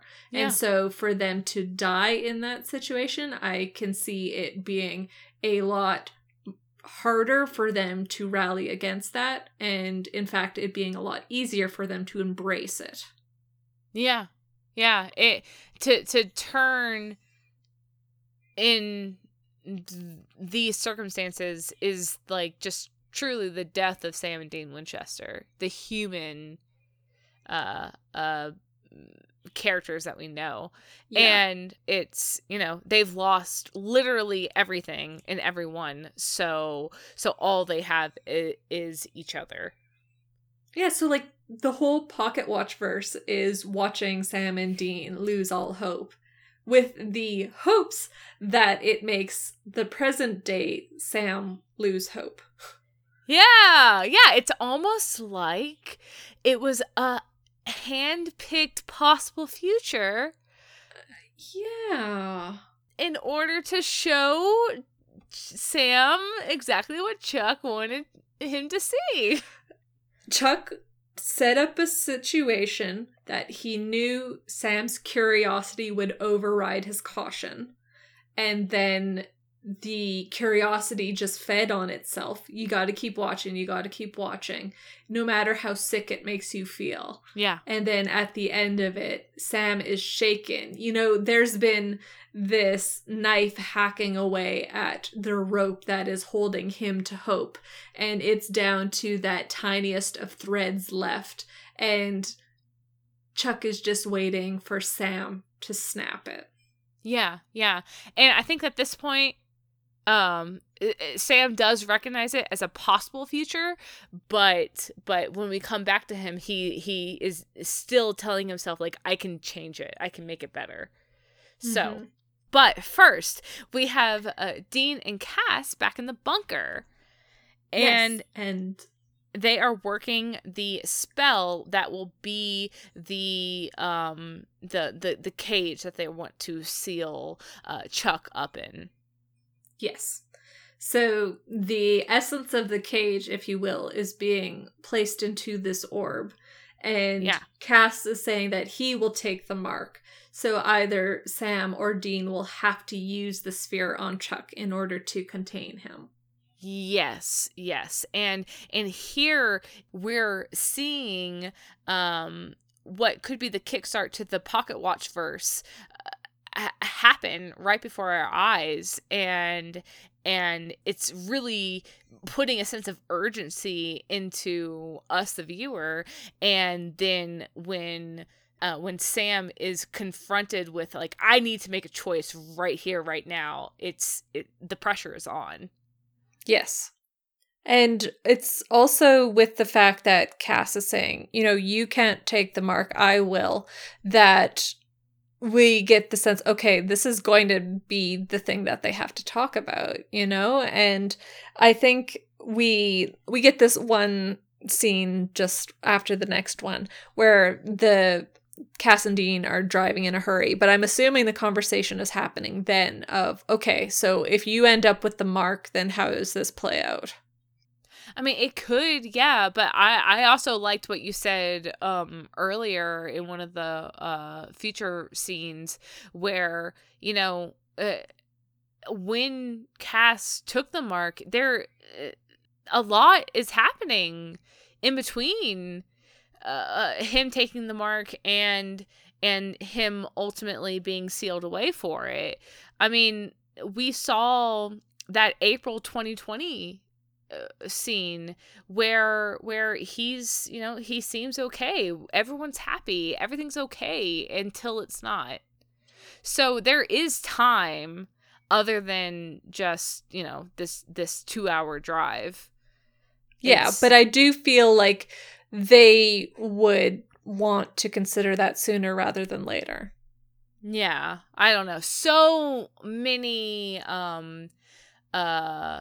you know, behind the curtains conversations, so many blank spaces in this episode that we could fill in with our speculation and those conversations that could have happened. Yeah, it's for every scene that we get this episode, there's 4 more that are happening in the background or are happening in the interim. It's oh, Bobo. So fucking good. It's really good. And back at the Lucky Elephant Casino, Sam is struggling. That doubt, like you said, is coming out in him, and he's showing it. He's showing the cracks in that armor where he's saying, if we win, but then he quickly corrects himself to say, when we win, when we beat you. I'll make it better. This is where I was saying, like, he's now clutching very tightly to that. I can change it. I can make it better. It won't happen that way. I wouldn't even say he's clutching tightly to it. I would say he's losing his hold on it. It's like he's falling asleep and, oh, my hand let go a little bit and it slipped that little bit more. And eventually I'm going to reach the end of the rope. Like, he is realizing that he's losing grasp on that hope. Yeah.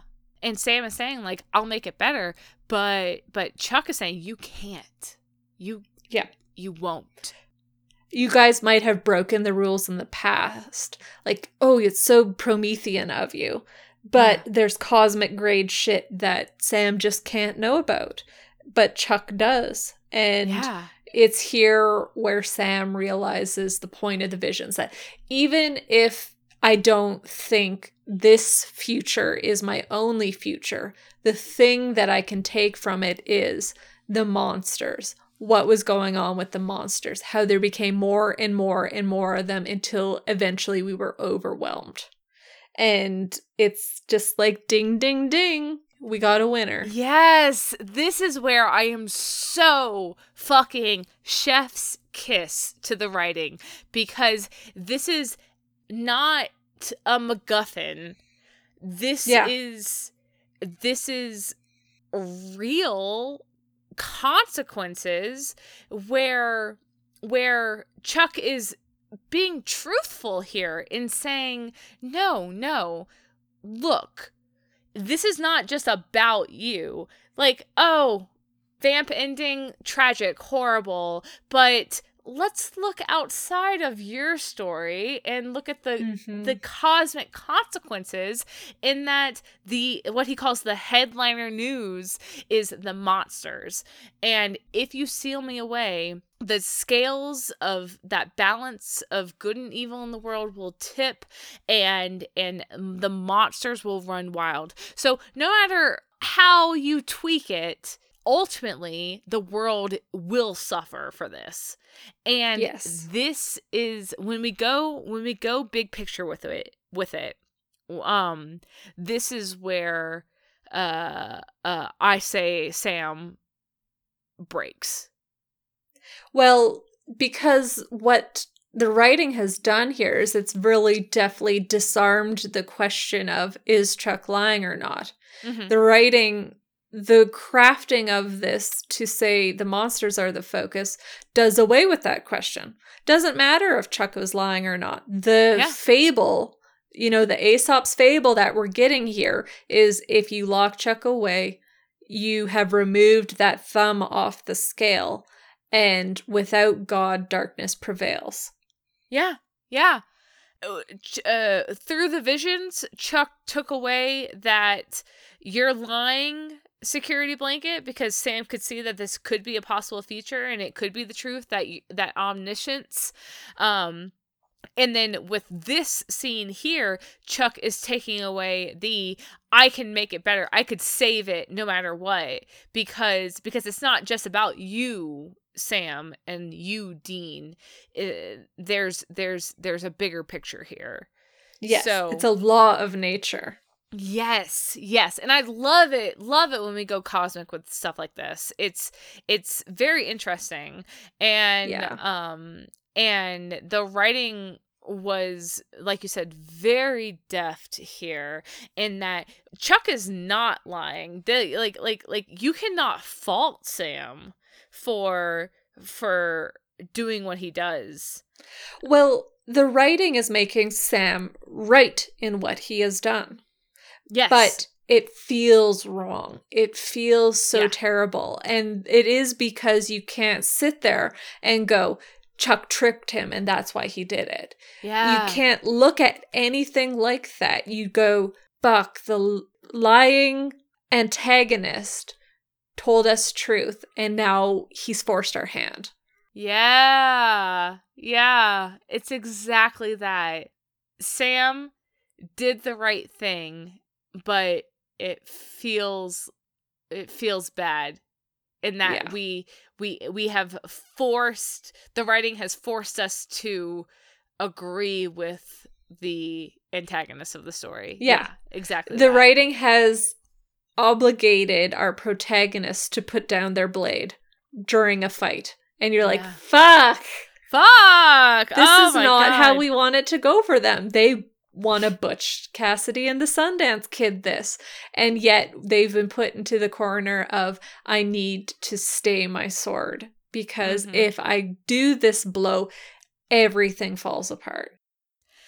And from there, we cut back into the Lucky Elephant, but it's from the perspective of Cass and Dean, who are now stalking through the quiet aisles of empty slot machines, and they come out and they find Sam. Yes. So Sam starts calling out for them, and Dean gets his little switchblade out, and he's cutting Sam free, and Sam is saying that Chuck is close. Mhm. But before he can really even get that out, Eileen is right there, and she is beaning Dean with one of these, like, I don't know what they're called. You use them at movie theaters to corral people through the lines. Yeah, it's like the rope weight. Yeah. Yeah, it's like the velvet rope. And Dean is saying to Eileen, I don't want to hurt you, but like Cass comes off from the left side being like, I won't hesitate, bitch. And just like body checks her, like not violently, but he does like subdue her to the ground by tackling her. And Sam gets a hold of Dean's errant knife, and Dean uses his opportunity of facing down Chuck to punch him in the face. Yeah, Chuck shows up and is now, occupying Dean, and Dean just clocks someone. And oh my god, it was so like Chuck just came right back to look at Dean like, really? I'm God, really? Yeah. And Dean can only say, well, I had to. Yeah. So Chuck punches him in the face also. And he's like, me too. Yeah, sends him flying across the room. Yeah. But while this is happening, this is distraction enough for Cass to roll the orb that, as you said, holds the essence of the cage to Sam. And both Dean and Cass are encouraging Sam, smash it, trap him, smash it. Yes. But Sam can't. He wants to, but he hesitates and he collapses, and this orb rolls free and it ends up at the feet of Chuck. Yeah, like you said, it's the right thing to do. We have been shown that it's the right thing to do, but it doesn't feel like the right thing. Yeah. And Cass and Dean don't know why. Yeah. And Sam is saying, I can't. And Dean goes, what? And Sam just iterates, like, I'm sorry, I just can't. So Dean turns on Chuck instantly, and he is asking Chuck, what did you do to him? Yes. Yeah. But Chuck, he says, to give the long and short of it, I broke him of all hope. And then he crushes the orb in his hand, and... Well, first, when Dean asks that of Chuck, we have that momentary glow, and Sam's doubt releases the wound. Like, there's the glow in his shoulder, and there's the glow in Chuck's shoulder. Yeah. And we realize that by not cracking the orb and capturing Chuck, then Sam just had that moment of faltering, and it was enough to relinquish that unintentional hold on God. I feel bad about it now, but my notes say Sam literally drops the ball. Oh. So. But Sam, I don't blame you. Yeah. And oh my god, smarmy Chuck is smarmy. I mean, as much as I hate him, but love to hate him, Rob in this episode is just great. He plays Chuck so well. So well. So good. Okay. So yeah, Sam and Chuck are both healed. Chuck is free to roam once again, and he takes a moment to talk to Dean and Cass and say, take it easy on the kid. It took a lot to beat it out of him. And Dean just glares at Chuck as Chuck grabs the sphere and then shatters it and asks, what now? you're not going to dust us too. Like, Dean is still defiant in the way that Chuck has spent all episode beating the defiance out of Sam. Yeah, yeah. Because Dean is saying, no, you won't kill us. That's not your end game. Sam got a glimpse into your drafts, Dean says. Yeah. And we know what you want, but we're not going to give it to you. Yeah.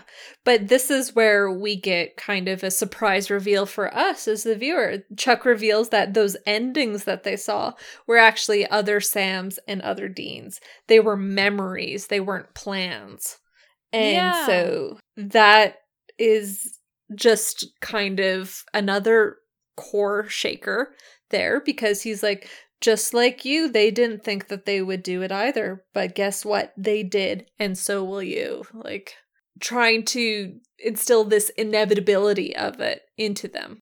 Yeah, it was a shocker, but a good shocker, a good kind of reveal to hear that these alt verses that we saw from Sam in the early episodes of the season were not just ideas or discarded drafts from Chuck's playbook. They were actual, alt endings in alternate universes. And we had, we had Chuck before say, like, of 1,000 Sams and 1,000 Deans, you guys are my favorite, that we heard from him in season 14 in Moira.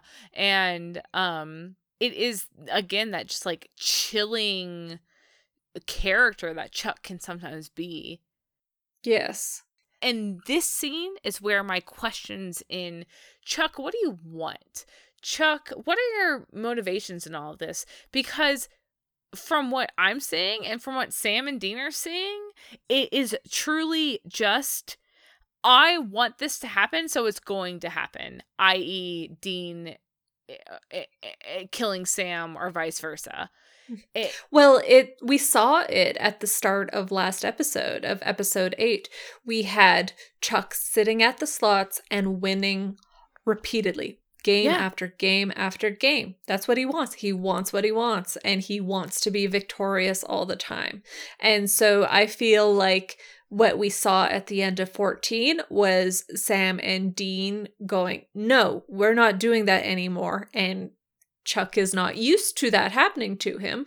And anyone who has really done that to him, he has ground into the dust. So that's what he wants at this point.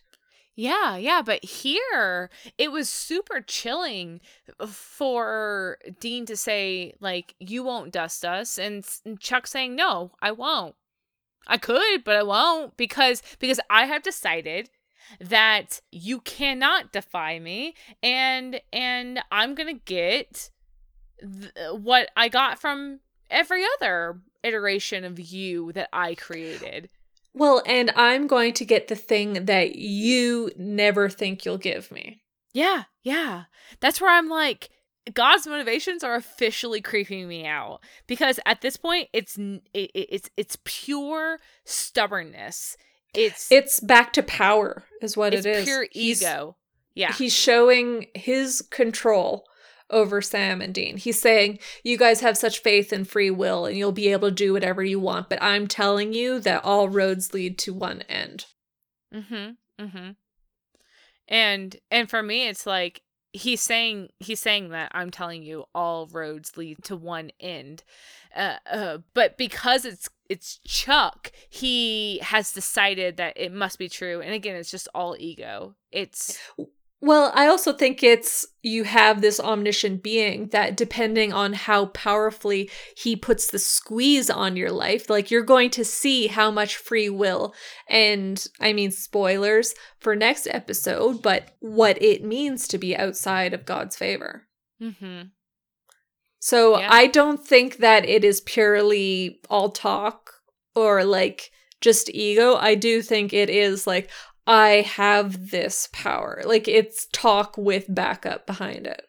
Yeah, definitely. But it's all about the motivation. What is the motivation? Like, where the creepiness comes in is like, why does he care so much that this one thing, these two humans, because it's his favorite ending.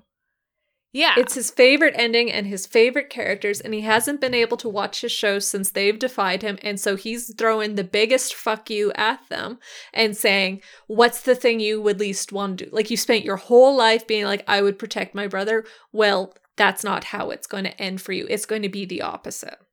Oh, I just had a horrible thought. We know that, you know, he's had other verses where he's just done this. He's played out Sam and Dean's story in all these different ways. But I wonder if this is just the one that's lasted the longest, you know? Well, this is the one who has broken the most rules and has gotten to the point, because I don't think these other Sam and Deans were aware of God's manipulations in this. I think this is the first pair who have actually discovered this and are now rallying against it. And so Chuck's motivations is getting the reins back on that wild horse. I like that. And I agree with that, because, like, talk about heebie-jeebies when Chuck said to Sam, like, you know, our friendship, we've had our ups and downs, but we can get through this too, guys. He's talking to all the Sams and Deans. I'm thinking that he's talking to this Sam and Dean. This is God who has met the fanboy, who has met his favorite actors who play his favorite characters, and he's decided that we're friends now. And like, you guys have gone off script, but that's okay. I'll bring you back in. Yeah. He is the fan who's getting way too emotionally invested in the ending that he wants to see. And that he thinks he has a right to. Yes, the ending that he has a right to. So, oh my God. Okay, sorry.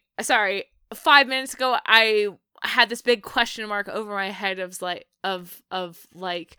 what are Chuck's, like, motivations here? How petty is he being right now? And it is, you know, there is something behind this. There's a lot behind this. There's so much behind this. Yeah. So that's where we're at, lads. It's fucking intense and I love it. Yes. God's back. And officially creeping me out. Yes. And, okay, so back into context here, we have Chuck, who has beaten down Sam and who is gloating. You know, this is the end you're going to get. And then we have Dean seeing these two things, like, you messed with my brother's head, and now you're telling me that we're going to kill each other in the end? Dean stands up and he's just like, no, not this Sam and not this Dean. So you go back to Earth 2 and play with your other toys, because we will never give you the ending you want. And he has been, like, stalking forward to Chuck. And at this point, they're practically nose to nose with Dean glaring down at him. And Chuck just goes, we'll see, before he poofs away. Yeah. Because Chuck already said his piece. He said, you know, the other Sams and Dean, they didn't think that they would ever do it either, but we'll see. And he just got a massive win under his pocket of getting Sam to not put him in. He didn't put me in a jar. Yeah. And I mean, I said in the retro speculation just a week ago, like, I felt that a lot of Chuck's motivations were, you know, stemming from his fear and his insecurities, and, you know, being put in this situation, being put in this state of vulnerability that he had never experienced before, and then lashing out because of it. But here now he feels that he's on the top of the world again. Mm-hmm. So, and, like, speaking of vulnerabilities again, okay, so what did Dean say just in his prayer there? He was talking about when things go wrong, I just can't stop it. No matter how bad I want to, this anger just comes out. And here we're seeing Dean getting into that like smoting anger, coming up into the face of God and being like, fuck you, we're not doing what you tell us to do. Yes. Yeah. So we can see where that old trap would be. Like, it's such, oh my God, the trap. The subtleties that are going on between just the fact that that prayer was focused towards a specific instance, but also brought up Dean's behavior as a whole. And then we are seeing that illustrated again here. Things went all fucking wrong, and Dean is pissed, and he is just staring down at Chuck, wishing he could still put him in the cage. Yeah. But we're going to see this pattern of his subverted in basically not the next scene, the one after. Right. Because here we have Dean building up his anger, and he's not informed on the whole situation. And on the next scene that we see Dean, he could very easily just continue on with that anger, but he chooses, I mean, we'll see that he chooses not to. So, yes. But the very next scene is Eileen is packing a bag at the war table. The war table in the bunker. And they've made it home, and Eileen is packing her bags, and Sam is standing there saying that he wishes that she could stay, and she's like, I wish it too. But after Chuck's reveal of all of his manipulations regarding her, she is just a little fucked up about that, because she doesn't know what's real anymore. Yeah. Not only is she a threat to the Winchesters, or a vulnerability, like, they don't know what Chuck could be seeing through her, or I don't know. But okay, wait, I don't want to get into that, because now that Chuck has his powers, he can see everything. It says that he doesn't even need Eileen anymore. We don't necessarily know how that plays out, but we can. Because when I saw it the first time, I was like, well, yeah, of course she can't stay. She's the Donatello now. She can't stay because she's an unwilling and unwitting spy. But now that Chuck is at full strength, that is totally a moot point. I now realize. So well, I don't know about that. We haven't heard yet if that is fixed because of the wound being healed. Oh, yeah, that's true. I was just, but I think that regardless, her primary motivation is what she says it is. We can take that at face value, in that she says, I don't know what's real anymore, and I need some time. Yeah. And sweet Sam. Oh, this was so good. Oh my God. Okay, sorry. My little shipper heart. No, don't be sorry. Sam stops Eileen on the way to the door, and he cups her chin and pulls her into a tender fucking kiss, and then says, I know that was real. And she nods, smiling, and she touches his face too, but she ascends the stairs and she has to go anyways. Yeah. Regardless of how she feels about Sam, this is something she needs to do for herself. Yeah. And this is, like, this dialogue is ringing familiar, right? Is it familiar? Yeah. Okay, a little this deja fucking vu. song, like, as an aside too, this song is the song that was playing during Dean's prayer, but this version's a little slower. Oh, really? Same music? Yep. Ah. Everything's fine. this dialogue is ringing very familiar because it is almost the exact same dialogue that we heard in a Cass and Dean conversation in episode 2. Yeah, it's the exact same sentiment that was going on of Dean saying, I don't know what is real, and Cass saying, I do. Like, we are. We are real. Yeah. Yeah. And so we have our, basically like our core 4 are these 2 pairs that are leaning on each other very heavily for reassurance. Their emotional, as unhealthy as it sounds, their emotional stability is being tied into each other. With their Sam emotional richness comes from these other people in their lives. If they lose these people, they are the dimmer for it. Yes. Thank you. Because I didn't want to say like they're completely emotionally dependent on each other, Sam and Eileen, and then Dean and Cass, because that's actually by leaning on those 2 relationships, we are unraveling the codependence that we have seen before in Dean and Sam. So we're again highlighting that to have Cass go away on the brain to have Sam and Dean alone in the end is not what we're building to. It's just absolutely not.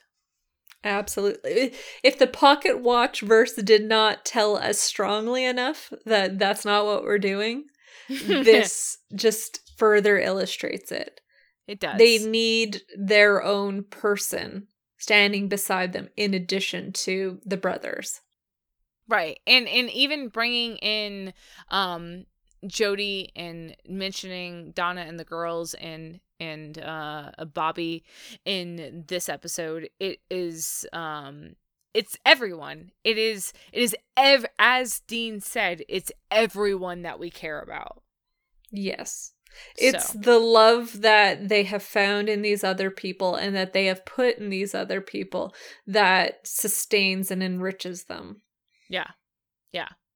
And that is I mean, cosmic consequences aside, that is a large part in why Sam dropped that ball. Yeah. Because as Chuck said, is this ending really better than what you saw or what you expect from me? No, it's not. The Cain and Abel ending is not worse than Butch and Sundance. The Cain and Abel ending has like a contained splash zone. Whereas the contain Chuck ending, the splash zone hits the entire globe. But beyond the entire globe, the Cain and Abel ending is devastating in and of itself, brother against brother. But as Chuck said, is this really better? To have lost everyone, but still end in that Butch and Sundance, us together, going down swinging. It's not better. So the 2 endings being you kill your brother or you and your brother survive to the end, but you lose everything along the way. Yes. Yeah. Chuck is sitting there going, would you really say my ending is worse than yours? Yes, that is the exact sentiment I was trying to express. It hit me hard, and it hit me as true when Chuck said, and again, you don't want to agree with your antagonist, but when Chuck said, is this ending really better than the others? Your quote unquote happy ending? That is why Sam laid down his sword. Because it's not. Yeah. So, where were we? We are with Cass and Dean at the kitchen table, and Sam enters. He's basically expecting reproach for what he did. You know, he dropped the ball, like you say. And Dean takes a moment to ask if Eileen left, and then he says he's sorry that she did. Yeah. But Sam really needs to get to what he's expecting, like this reprimand. And he says that this was their chance to stop Chuck, and it's dead silence. So Sam continues saying he believes that the future Chuck was showing him was real. And we also get to see the growth of Dean here, because this is one of those good old archetypical moments where Dean would lash out angry if he tapped into that anger and just let it control him. But Dean has grown, not only in this episode, but in the past seasons. And he is almost surprising when he says, "That's good enough for me. You believed it, that's good enough for me." Yeah. Yeah. And if we can't trap him, we can't kill him, we'll just find another way. Yeah. Cass and Dean were back to finishing each other's sandwiches. What? Arrested Development? They finish each other's sandwiches? I've never seen that. Oh, they show. Put it in Frozen too. Frozen had a lot of Arrested Development references. Oh, really? I remember the sandwiches one. Yeah. But anyways, Cass and Dean are back to finishing each other's sentences. Yeah. We're oh man, I was going to say we're back together, but you know, Eileen is a big loss. Eileen is a huge loss. And not only that, but the very next scene shows us a buddy we've been missing. Hi, Jack. Buddy we've been missing. Dean says, "We'll find another way." We cut to the empty. Yep. We cut to black, but it's not just black because Jack is there. And it's not just Jack there, it's Billy there. And I'm singing. I mean, yes. Jack and Billy in the empty. Hello, my cosmic forces. Beauties. I will take you as my Deus Machina. I'm so fucking ready.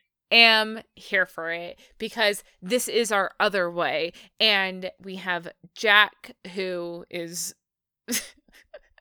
I'm sorry, I saw a Tumblr post that was like, "Jack, my favorite pastime in the empty, spinning in circles until I get dizzy," or Billy shows up. So we have Jack who is looking out into the universe, and Billy says it's time, and it is fucking time. Here we go. I can't wait. Yes. Yeah. I really like the implications that they had to wait for this situation to occur.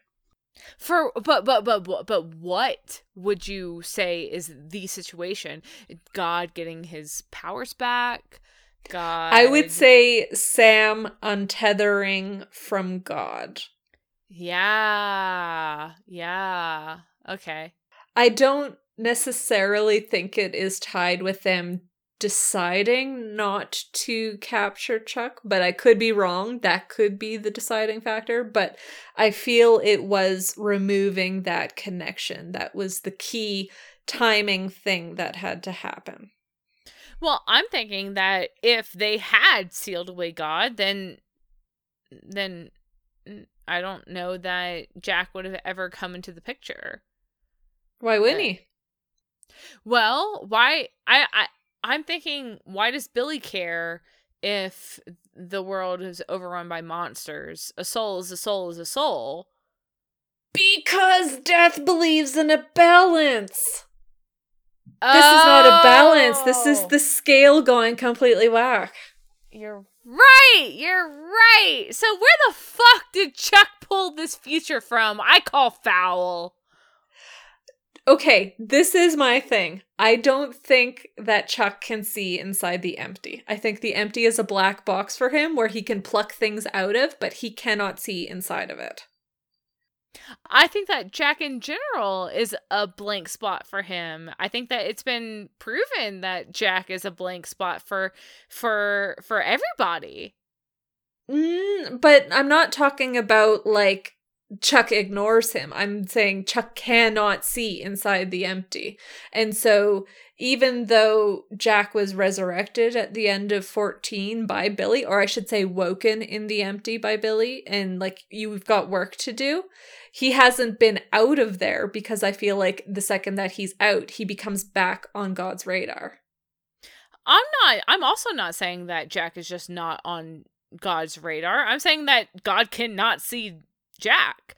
I'm saying that the empty is not the black box. Jack himself is the black box. Because Jack defied death. Jack defied when God with the little black book.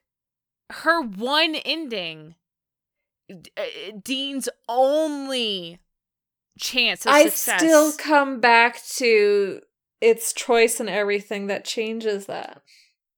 I think that is one read of things, but I don't see why it couldn't also be a read on things that the reason that Jack was put on Billy's radar is because he proved her wrong.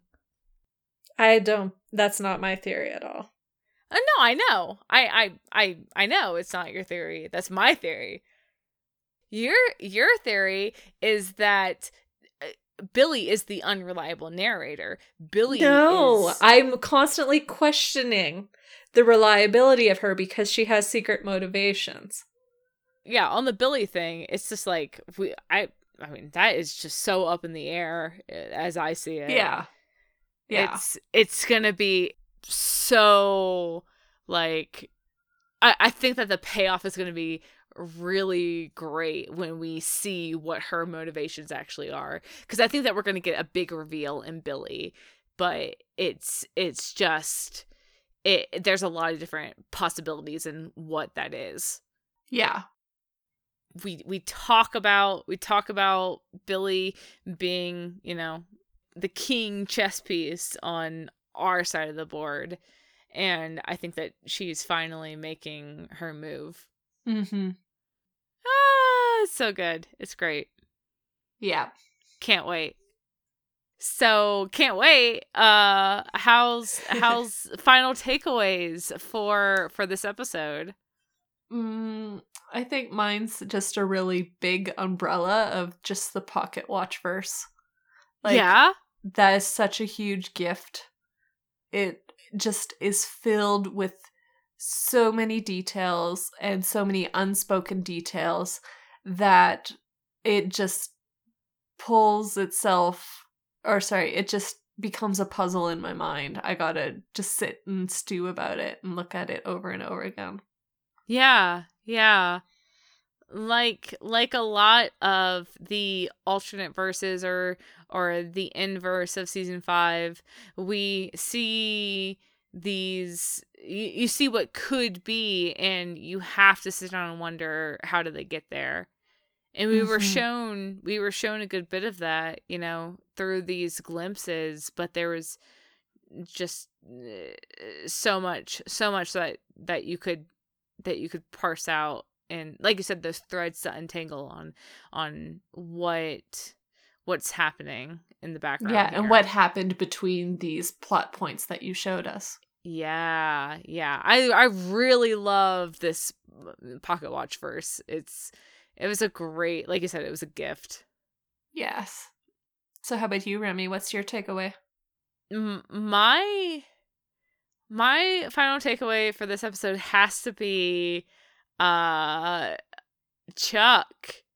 And I just know that for me personally, what impacted me more than I expected it to was this insight into Chuck's motivations. And I mean, not even insight into Chuck's motivations, because Chuck's motivations are apparently the same as we've been talking about for the past few episodes, like the Cain and Abel ending. But he just got so twisted this episode. Yeah. And he got very I keep coming back to stubborn, even though I think that we did that better when we talked about it a little bit earlier, in which he's so used to getting his own way. Yeah. And on this one thing, I just feel that this one thing being, like I said, these two ants, what should be ants to him, Sam and Dean Winchester, why do they matter so much to him? And that's a very interesting question to ponder.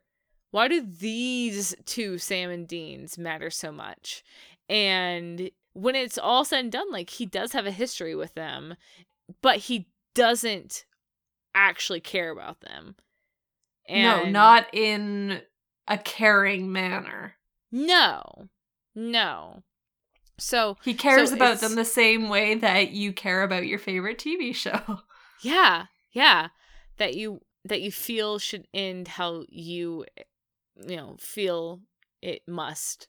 And like you feel differently between a person and a thing, and he doesn't differentiate in that regard. Yeah. He treats those two as the same behavior style. Yeah.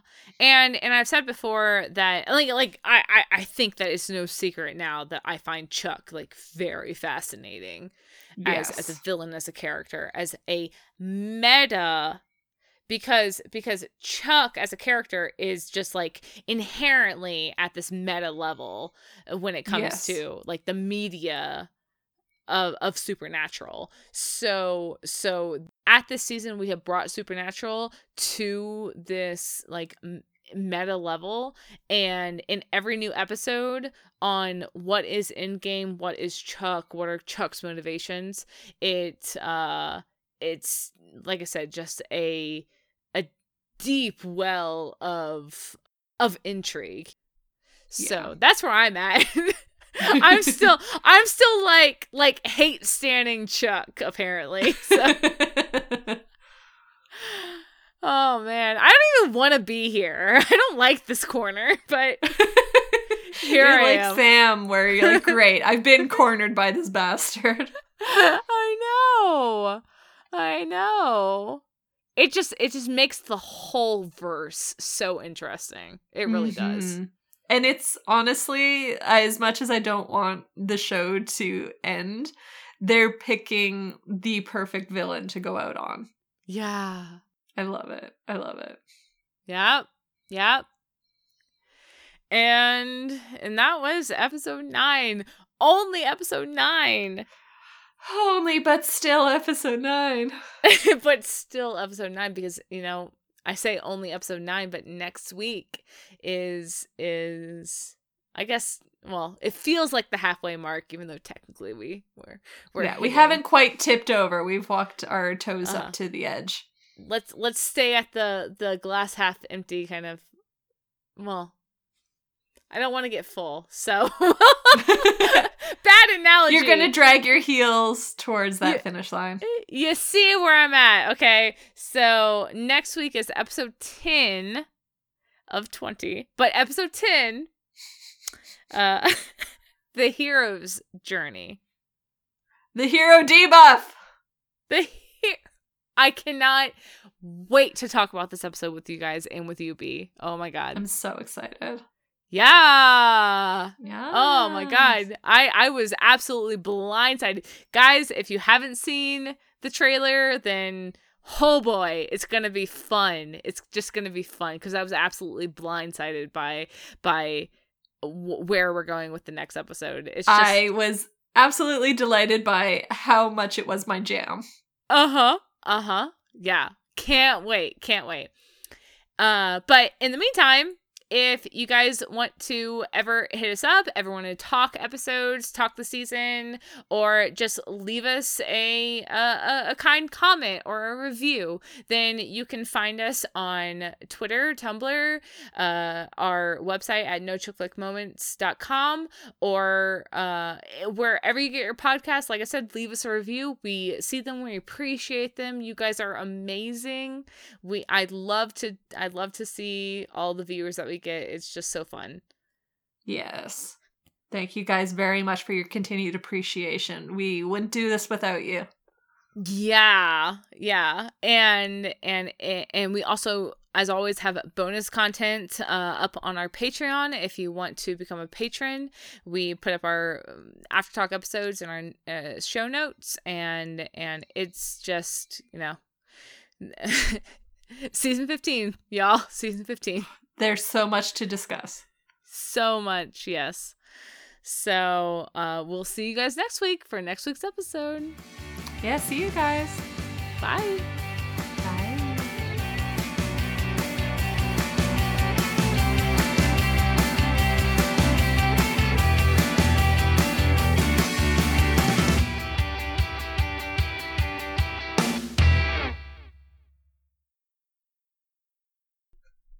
You have words? You have enthusiasm. I love it. That's very kind of you to say. Remy, you got gumption, okay? You don't give up.